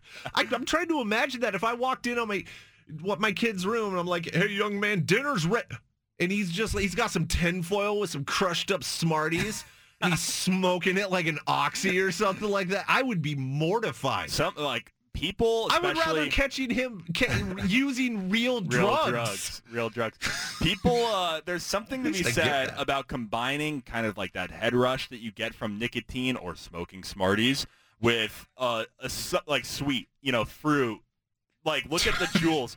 Look at Juuls and the fact how well they did, and those have been kind of canceled now, but those did so well with, they had banana-flavored Juuls. They had mango-flavored Juuls. They had all sorts of, there's something to be said about combining that sweetness with the head rush and the nicotine. Yeah. When I was in college, my first 2 years of college, at community college, it was all about the hookah bars, all that kind of stuff. That was a real big thing. Yeah, I didn't grow up in a hookah age. Yeah, that was never a thing. Yeah, that was definitely in my past. I mean, that was like the thing. People would come over to a house and they'd all, pass around the hookah. Yeah, man, that takes me back. And you would go to some weird guy's house and oh, they have a giant hookah. Yeah. Let's get down. But yeah, that was the big thing in college, wasn't it, too? I went to Portland State down the street, and whether you're going to an actual hookah bar or, again, just the basement of some dude's dingy house. Some guy that's too into it. He's just a little too into it. You're like, this is a little creepy. Like telling you the difference between all of them. And he's like, yeah, this is Latakia. And that's Syrian Latakia that comes in that. And it's not that Cypriot stuff. You're like, bro, you really care about your hookah tobacco. It came in a foil wrapped package. It can't be that gourmet, man. I feel like my college years, from your guys' college years, it went from hookah to marijuana when it became legalized, and suddenly everyone was smoking. Oh, no, we did that too. Nicotine, right? Yeah, well, yeah, but it was, the evolution of marijuana with how acceptable it is now compared to where it was when you guys were in college. I'm just saying I haven't seen a lot of hookah in, just around, and I don't know anyone that participates in smoking hookah, but not for me, but for those around me, it's all marijuana and nicotine. Yeah, it makes sense. Hookah's fun. It was cool. It tastes good. It's not something that I'd regularly do, though. The thing is it's so smooth, and it's sweet. If we're being honest, it's clearly marketed to young people. But it's really easy to kind of overdo it. And I enjoy a good cigar. I enjoy some good pipe tobacco. But, man, if you sit too long at that hookah, you stand up and, oh, boy, it can get heavy duty. Yeah, I was never into it, but I just know, it was the big thing when I was there. And I'm with you as well. Like you, Sean, you're talking about the, weed and everything. I mean, weed was big when we were in college as well. It just, it just was illegal, and so everyone thought it was even cooler than hookah or anything. Yeah, I was in Eugene, and it was pretty much legal. So yeah, it was huge. It was pretty much legal in Eugene before it was legal. Yeah, exactly. Eugene's one of the birthplaces of it. Oh man, somehow we went from hot dogs, Dodger dogs, to smoking Smarties. And this was after talking about barbecue. Oh, that's right, man. Clearly, I'm just hungry. That's what this is going. I assure you, though, I am not going to go to the drugstore and buy a 10-cent, or I'm assuming Smarties are still 10 cents. Maybe they're 50 cents now. I'm not going to crush that up and smoke it on tinfoil. That is horrible. I'm so offended by that idea, more than I should be. I mean, look, you go through the city and you see tragic tales of, addiction and drug abuse and all these things, and it's literally no laughing matter. I'm more offended by the idea of kids smoking Smarties. There's so many things wrong with that. Well, how old were you guys when you guys were smoking Smarties? Oh man, probably middle school was a big thing. That sounds like a middle school thing. Yeah, it's a middle school thing. That and trapping yourself in your locker. Man, do I have some stories smoking about Smarties that. in the locker? Yeah. some crazy stuff in middle school. I want yourself. I want you to do me a favor. You don't have to actually touch base with the people, because I know right now, and don't name them, but you can think of 3 or 4 names of these kids that did that. I want you to just tonight casually jump on Facebook if you're not in touch with them, and I just want you to see how their lives are going. Right. Because the kind how of kid that's going to they're doing. Well, no. A middle schooler that's going to make the decision to smoke candy, I'm going to guess their lives aren't going exactly as they planned. You know what I mean? Or maybe there was no plan. You feel maybe me? that was the plan, yeah. That was the plan. I'm just going to hang out and smoke candy, bro. Man. Gateway. Yeah, that's terrible. All right, we'll go away, come back to sports on the other side. Peter Sampson in for Canzano. It's the BFT.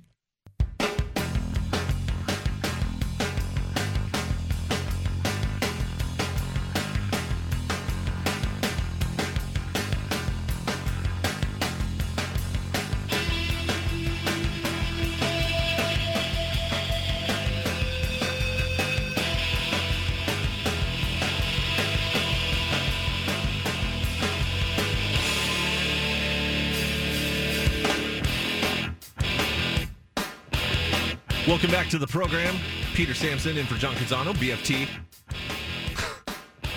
After all that smoke and Smarties talk, I've gotten more than one tweet about snorting pixie sticks, so thank you for that on Twitter at Peter Sampson, SAMPSON. One pitch into the All-Star game, Shohei Ohtani is just singled off of Clayton Kershaw, and we are underway. Got a few All-Star interesting facts. So first of all, we all know that the winner of the All-Star game in Major League Baseball, that league has home field advantage in the World Series. It's been pretty clear that the American League has dominated. They've won 8 straight years, man. And I always wondered how much of that had to do with maybe the DH. And just you have an extra pool of talented players that can just get up and swing the bat once or twice. I don't think it's that, though. The American League has just simply dominated. So that's always been interesting to me.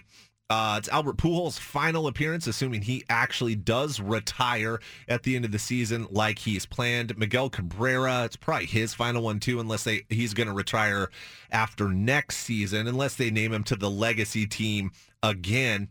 Mike Trout, who was named an All-Star but did not play and was subsequently placed on the 10-day IL with some injured ribs.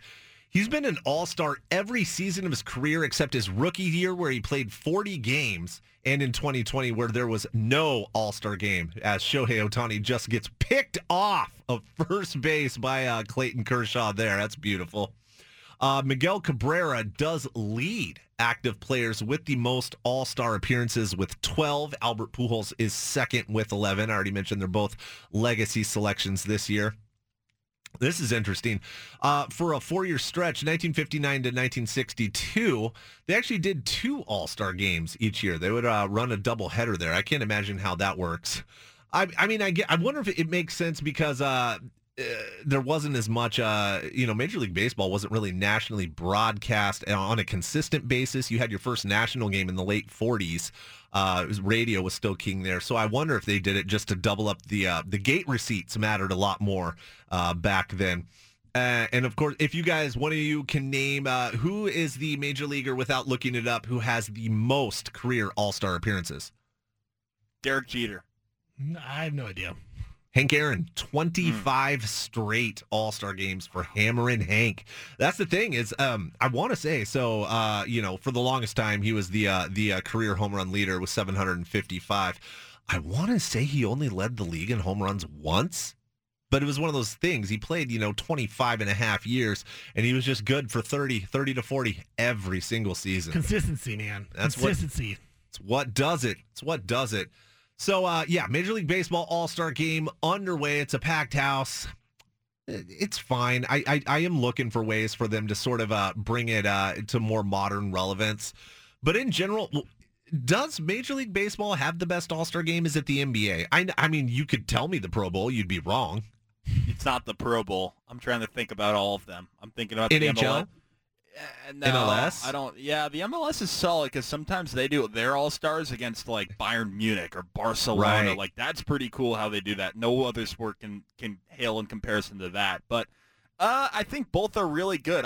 I favor the NBA. I'm biased because I'm a much more of a basketball fan than a baseball fan, but I think both of them do a really nice job. I like how this is at Dodgers Stadium, and the uniforms are really cool this year, and Clayton Kershaw's pitching. I think they're doing a lot of nice jobs with this baseball, or a lot of nice things with this baseball All-Star game this year. I mean, I'll be honest, I'm not a fan of any of the All-Star games. So I don't usually watch any of them. Even the NBA, like I'm a big NBA guy. I don't watch the All-Star game. I think it's pretty boring, and it's not even real basketball because like you said earlier, we talked about it. They don't play defense. It's not fun for me. So I mean, I guess I don't know. It sounds like MLS might have the best All-Star game. I'm not even familiar with that. So I'm not a fan of any of the All-Star games, to be honest. Where the NBA, I don't mind the NBA. I like the fourth quarter of the All-Star game, and I like it the last 2 years, and that's it. Yeah, the elementing's cool. Yeah, because they actually try. The one thing that's been interesting about the NBA All-Star game is, I mean, so much of it's like the dunk contest has lost its luster so much, man. I mean, I grew up when it was Dominique and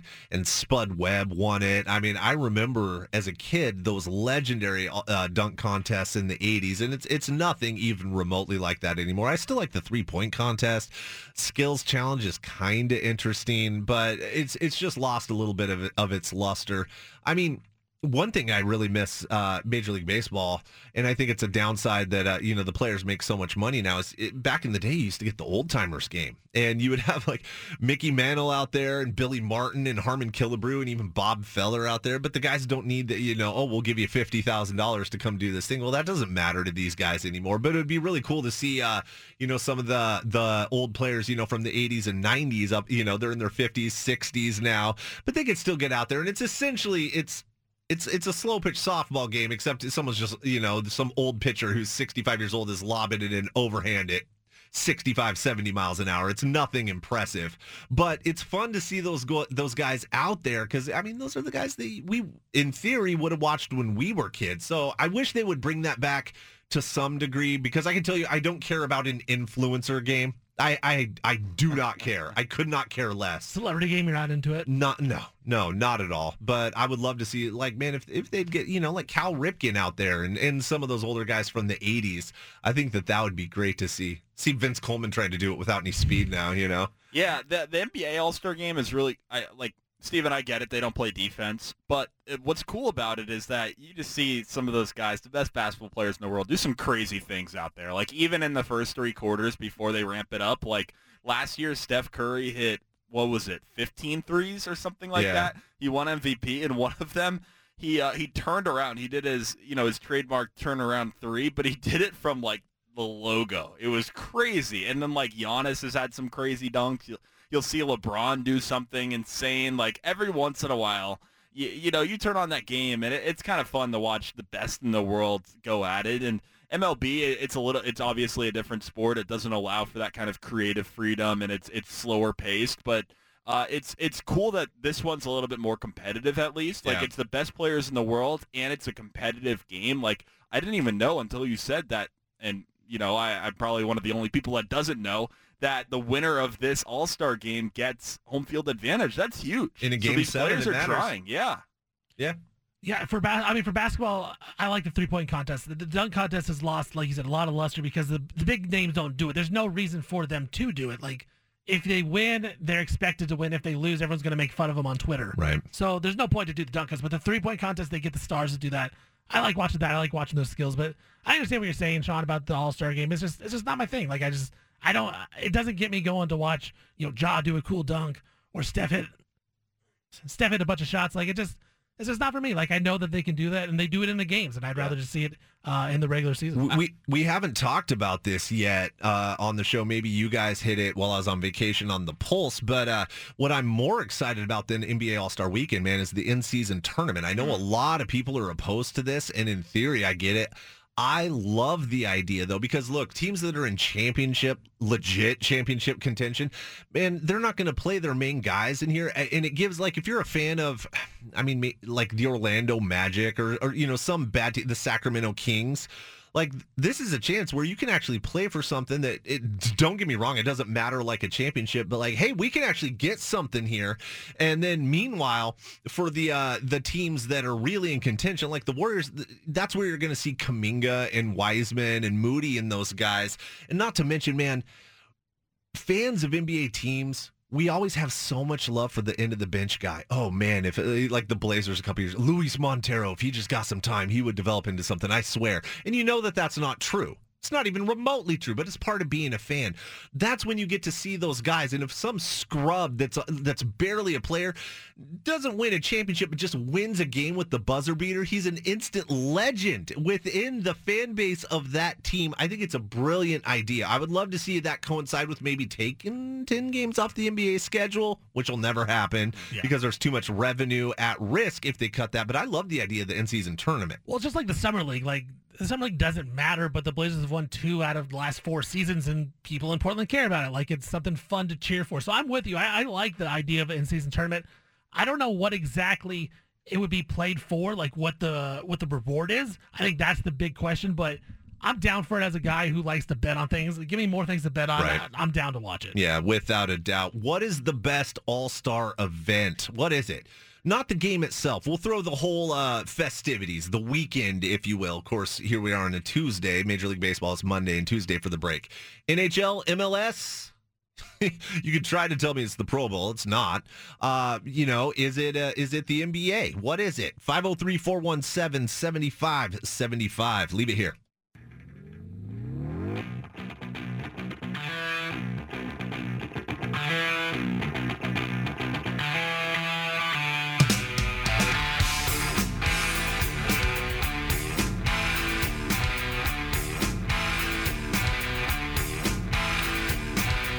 Welcome back to the program. It's the Bald-Faced Truth on the BFT Radio Network. Peter Sampson in for John Canzano. He will be back next week out of Camp Exceptional, doing good for the community at the moment. I'm trying to see who that is that just went deep for the National League. But Goldschmidt. Oh, there you go, Paul Goldschmidt. So the National League in the bottom of the first is up on the American League 2-0 in the MLB All-Star Game. Of course, AL has taken 8 straight. The winner, the winning league has home field advantage in the World Series. So NL 2, AL 0 in the bottom of the first. Bruce is in Beaverton. He wants to talk about it. What's on your mind, Bruce? If we could punch Bruce up. What's going on, Bruce?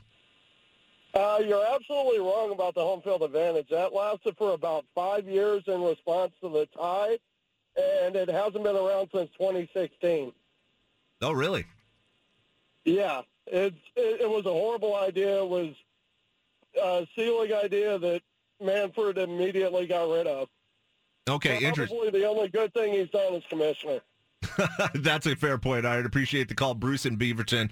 Yeah, it looks like they did get rid of that, but after the unusual circumstances of the coronavirus pandemic created a once-in-a-lifetime situation in 2020, home field advantage rules for the World Series back on. Yeah, it looks like that ran from 2003 to 2016, so it looks like maybe they did get rid of that. So I appreciate the correction there. I'm just rooting for the National League, I'll be honest. I'm an NL guy. I don't like the universal DH. They added that this year. I talked yesterday on the show about all the great changes that baseball's making. I understand why they do it. It doesn't make sense to have differences in each league with all the amount of interleague play that they do. I understand that a lot of people don't want a guy that hits a $130 because he stopped hitting after high school. But I love the strategy that it adds to the game. You know what I mean? I love the idea of the bunt. I love the idea of the opposite field grounder to push a guy to third base. And with a lot of the universal DH, you just lose that, man. Yeah, no, I agree. I like the universal DH, but I do like this fact that I want more strategy in baseball. We talked about this yesterday. Baseball can be such a beautiful game, and it is slow, but it's meant to be played slow and meant to be played that way. But now with the pitch clocks come in, hopefully it speeds it up just quite a little bit to make it a little more exciting. But there is a lot of strategy that can go into a baseball game, and we've kind of lost that with analytics. It's all about the home runs. It's all about the walks, and walk and hit a 2-run bomb, and then that's how you get 2 runs, right? So right. I'm with you. It's like try to get a little more strategy because it can make baseball. I think that might not be great for the younger audience, though, Peter. I think for the older audience, it's great to get the game of hit home runs and things like that. I don't know if they want to see the strategy and the slow pace. Again, I think the pitch clock is going to help with that a huge amount. I mean, it's the NBA. especially constant excitement. You got to pay attention to the whole thing. I do think that there's something about the slower pace, and it's interesting that getting a lot of the peak athletes, once they get into high school, we all know they focus on basketball, they focus on football, and there's been a real concerted effort to keep these guys playing baseball through high school, potentially into college. So many people get drafted out of high school in Major League Baseball, and they might go pro, they might go to college, who knows. But it's interesting, a lot of that focus, it appears is starting to pay dividends. I don't have the numbers in front of me, but I saw a report where it was something, a decent percentage of first rounders this year were part of this initiative. There's also another initiative to get more black youth staying with baseball. Yeah. And part of that initiative, it was like 6 of the top 20 picks were part of that initiative. That's great. It's interesting, by the way, another thing notable, the NBA or the MLB draft, just wrapped up, I believe. Mm-hmm. And Mark McGwire's son Mason was drafted by the Cubs in the 8th round. Justin Holiday's son Jackson and Andrew Jones' son Drew were the top 2 picks. Yeah.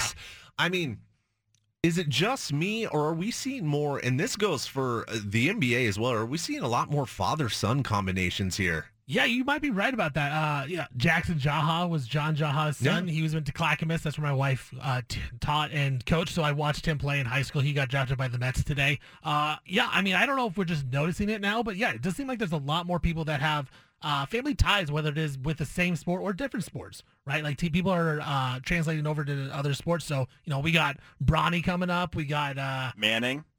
Yeah, Arch Manning right there. Kendrick Perkins, I know he always sports his son a lot. There's so many in the NBA too. So many. And we're seeing a lot in Major League Baseball. It makes me feel old where I'm like, man, I remember when that kid's dad was a rookie. Yeah. I mean, of course, Vlad Guerrero Jr., one of the stars, young stars in Major League Baseball. Like, I remember when his dad came up and was a hot young prospect and ultimately never saw a pitch out of the zone he didn't like, but he made amazing contact. And now it's like, man, now his kid's like 3 years in Major League Baseball. It's wild. And I wonder if it's, having that access, as training and medicals and all those sorts of things, advance, not to mention the money that's available to sort of support kids. It's a lot more of like, no, I went through that and it was rough and your odds of making it, they're so small, go be a lawyer. It's a lot better career option. Now it's like, well, I've got $75 million in the bank. I can support you, and I can teach you all the training techniques that have advanced so far. You got great odds. Well, just look at the Warriors this year. I mean, Steph Curry, obviously his dad played. Mm-hmm. Klay Thompson's dad, Andrew Wiggins' dad played in the NBA as well. So it's like, a lot 3 on 1 team. Yeah, 3 of their better players. Yeah, I mean, it's. I think there is something to it where they're around the game all the time. They see the professionalism that this is because it is a job. Like, it's not just going out there and playing sports. Like, it is a job, and you have to treat it that way. And so they take their body very seriously, and they get into that type of shape. So, and then of course, they have the genes to be ahead. The genetics to be ahead of everybody else. So yeah, I mean, I think you're right on with that. Yeah, it's interesting because of course, Brett and Aaron Boone. That was really because their dad Bob Boone played in the 80s. I think he played in the 70s as well. And of course, that one even his dad Ray Boone played in the I think it was the 50s, might have been the 40s. So there were 3 in a row. But I remember it was really notable. Like, wow, these 2 brothers play in Major League Baseball, and their father played, and now like you just see it everywhere you go. So yeah, it's real. I wonder if anyone's actually done a study on that, because for all I know, the percentage hasn't gone up, and it's just something I wasn't really tracking when I was younger. But it feels like it's something. I think a lot of it though is when it's the 50s and you're making a middle class wage. Some of the stars made over $100,000. Yeah. But you're essentially making a middle class wage, and of course, if you only make it to the minor league level, boy oh boy, we're going to talk about that on the local show in the next hour. Yeah. The wages that minor leaguers make and what Rob Manfred said today about them. It really is better advice to go, man, just go to college and just get it. Just be an accountant. It's better. It also seems like there might be more, and again, I probably should do research on this and check out Google, but it seems like there's more like juniors. Right, like there's Vladimir Guerrero Jr. and Kenyon Martin Jr. who goes with KJ Martin. Like, seems like they a lot more juniors that we recognize this as well. And that's a ton of pressure to put on someone. Not only are you the son or daughter of an iconic athlete, whoever it is, or even just a big time athlete, doesn't even have to be iconic. but you are like, that's a lot of pressure in its own right, but then you are attaching that junior name. So suddenly you're Kenyon Martin Jr. Is Bronny James technically LeBron James Jr.? LeBron James Jr., yeah. That's a ton of pressure. It is. It's a lot. I mean, you know, if Jabari Walker was Samaki Walker Jr., there would be, even just for that role player that never was a star or even a starter a lot of the time, there's that little bit of added, like, I'm going to live up to your old man. And instead, I didn't even know he's Samaki Walker's kid until like his third Summer League game. Yeah, and honestly, like, that could have improved his draft stock too. Like, if he was Samaki Walker Jr., like, I think that honestly could help because people are going to recognize their name. Yeah, like, fans are going to be like, oh, that's a good pick. His dad played in the NBA. He's obviously been around. Doesn't matter if he's good or not. Like, fans are going to like it. I feel like it varies quite a bit on whether you're better than your parent or not. You know, like Steph Curry obviously is a better player than Del Curry, but then you have players, you have people that, you know, like, are not going to be as talented as their father. Like, you know, LeBron James Jr. and what's the other son's name? I'm forgetting it right now. I don't remember. Yeah, no, Bryce. So, like, those people are not going to be better than their parent. But then, like, Vlad Guerrero Jr., it seems like he's on a trajectory to potentially be better than... he's better than his dad already. It feels like it varies quite a bit. There's not one clear trend where, you know, when you have an athlete that has a kid, you know, like, usually they're not as good. Like, I feel like it's kind of all over the place. And then you got Jeremy Grant, who's kind of like his dad, Harvey Grant. Like, they're the exact same type of player. You know, good role players on teams, but never really like a star of a team. Man, if Jeremy Grant's as disappointed in Portland as Harvey Grant was, I remember that trade and I was so stoked. You look at his numbers and you go, man, Harvey plays a lot different than his brother Horace, but this is a dude averaging 18 points a game for the Bullets back then. They're the Wizards now, obviously. Man, Portland needs this. It's money. And he came to Portland and was absolutely mediocre. Cool dude. Vet, like, just a typical pro, man. The guy was a pro, but man, his performance fell off a cliff. And I think he averaged, you know, he was like an 11-point per game guy. Absolutely not what the Blazers were expecting. It's so funny though that Jeremy Grant's birthday, 9 months almost to the day after Harvey Grant got traded to Portland. So I think he was really happy to get out of D.C., man. Yeah, I just pulled up the stats for Harvey. So in 92-93, averaged 18.5 points a game. For the Bullets. Came to the Blazers, 10.5 the next season. Yeah, see, it's 30 years later, and I'm still bitter, or 25 years later, I'm still bitter about it, man. Yeah, no. It's true. It's true. It went from his age 27 to 28 season. So in his prime. You look at Jeremy Grant, what was last year? 27. Now he's going to be 28. So it's the exact same as his dad when he came to Portland. And he scored 19 points a game last season, I believe. 19 points a game last season. So expect about, 10, 11 this year? Yeah. Awesome. Man, I'm excited. I hope not. That's going to be very, very disappointing. I'm expecting Jeremy Grant to be in the 15 range. I think that's reasonable. I do as well. I think Jeremy Grant, in this offense especially, he's not going to be expected to score 20 a night. Like, he's going to have a lot of one-on-ones where he's going to get open shots. Without a doubt. All right, we'll go away, come back, and wrap things up on the other side. A little bit of NFL news to close up shop. Peter Sampson in for Canzano. It's the BFT.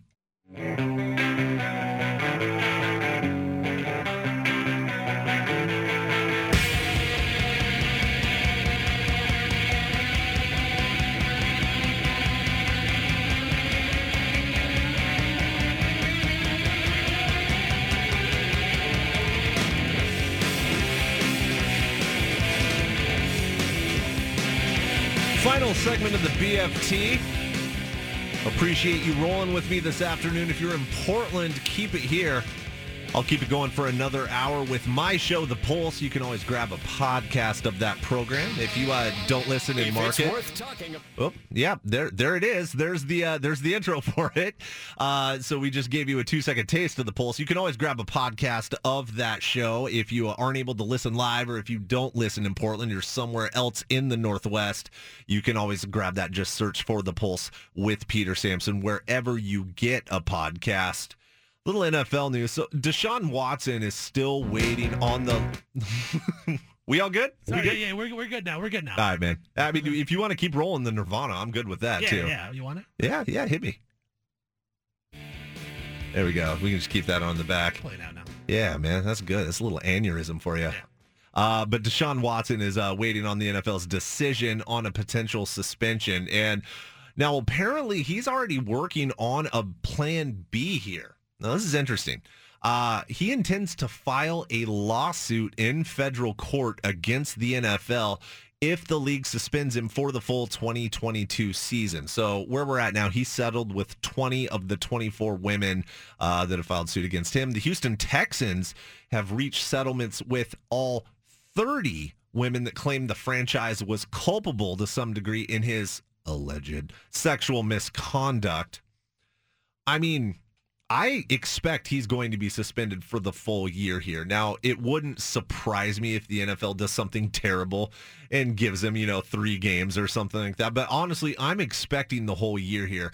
And they had the arbiter kind of hear everything. And the thing is this isn't binding arbitration. This person can rule whatever they want. And the NFL, Roger Goodell, can come in and go, okay, that's all fine and dandy, but we're going to do this. I mean, first of all, I personally do expect him, he's going to be suspended for the full 2022 season. Am I off base there? And does he have a case if he sues? I think he has a case legally because he sues because he was never found guilty of anything. So, he does have a case, but I think it's the most obvious choice if you're Roger Goodell to suspend him for the whole year. And there's not going to be anybody except for probably Browns fans and a few other people here and there that are not going to like that decision. But it seems like it's such a win for the NFL to say, you know what, we're going to put our foot down right here. It's a year-long suspension, and then let it play out after that because that's what everyone's going to want. You can't go too short on this one. Right. We've seen so many different cases of suspensions that are too short. You got to go longer on this one because this is a very serious thing. High profile. This one's high profile. I mean, we've seen the NFL, we all know it. They've done some Rice. Right. There's been some. That one was high profile. They really screwed that one up. But then there's been other ones that maybe are a little bit under the rug or less talked about. And those people get pretty small allegations, and only the serious fans really know about it and criticize them for it. But this one, I feel like this is kind of a household story, right? So I feel like they can't screw this one up. And I think it's the obvious choice to suspend him for the whole year. And if that's the case, if we're talking football here, the Browns just traded away Baker Mayfield, and I like the Browns roster. And, man, I can't understand this move, why they chose to bring on Deshaun Watson, cut loose with Baker Mayfield. I just feel like they could have made a better decision at the quarterback position. And now I don't even know who their backup is. Is it Case Keenum? It's Jacoby Brissett. Jacoby Brissett. So they're going to go Jacoby Brissett at the quarterback. Enjoy that, Browns. Well, Enjoy it. It's because Deshaun's awesome. When he's on the field, he's a really good NFL player, and that's why they made that decision. But it almost, they knew he's going to get suspended. They changed his salary and his contract, so he's only making $1 million this year. Exactly. That's such a slap in the face, too, isn't it? They know that he should be suspended the whole year, and he knows it, and so they changed the contract for that reason. So, they got to do it for the whole year. They planned the contract out for this reason. That's just disappointing. That contract is just one of those things where that one's tough, just seeing the fact that the NFL, you were able to make that happen, or the Browns were able to make that happen, but just that contract really frustrates and infuriates me. Yeah, so if I expect that to happen. Apparently he's gonna sue. The real challenge he's gonna come across is the morals clause, the behavior clause that's in these contracts. And I know a lot of people are comparing this to Robert Kraft. Well, guess what? There's no morals clause or ethics clause to be an owner. There's just not. I know sometimes we wish that maybe there was, right, Blazer fans? But it's the way that it is. The players absolutely do have that, and it's a matter of whether this falls under that clause. And of course, there's different allegations regarding what actually happened, how much was consensual, how much was coerced, allegedly. And so I think that's what's ultimately going to really play out in court if it goes that route. If I'm Deshaun Watson, though, man, with the contract having been loaded the way it was, backloaded, which is so funny because you never see that. Contracts are always front-loaded in the NFL if you're having anything done like that. I mean, I wouldn't want to expose myself to discovery or anything like that. It's going to be much more public. I'm taking the only $1 million hit out of the $240 million contract, and I'm coming back next year, and I'm hoping everyone forgets it. But that's just going to prolong this in everyone's memory. It's insane that he's the guy that got all the guaranteed money. Out of all the quarterbacks in the NFL, it's that guy that got it. I know it's wild. gross. It's not Josh Allen. It's not Pat Mahomes. It's not any of these Well, guys. those It's not guys even have been taken care of as well. But it's the contract we're talking about. Exactly. That's what I'm saying. It's wild. The Browns deserve this, man. They really do. We talked about it on the Pulse. Stop rooting for this team. If you're a Browns fan, I'm sorry. What did we decide? Dolphins. Yeah, you're a Dolphins fan now. We got room on the Rams bandwagon, by the way. You're welcome to join that as well. With that, I am out of time. If you're in Portland, keep it here. Peter Sampson in for Canzano. It's been the BFT.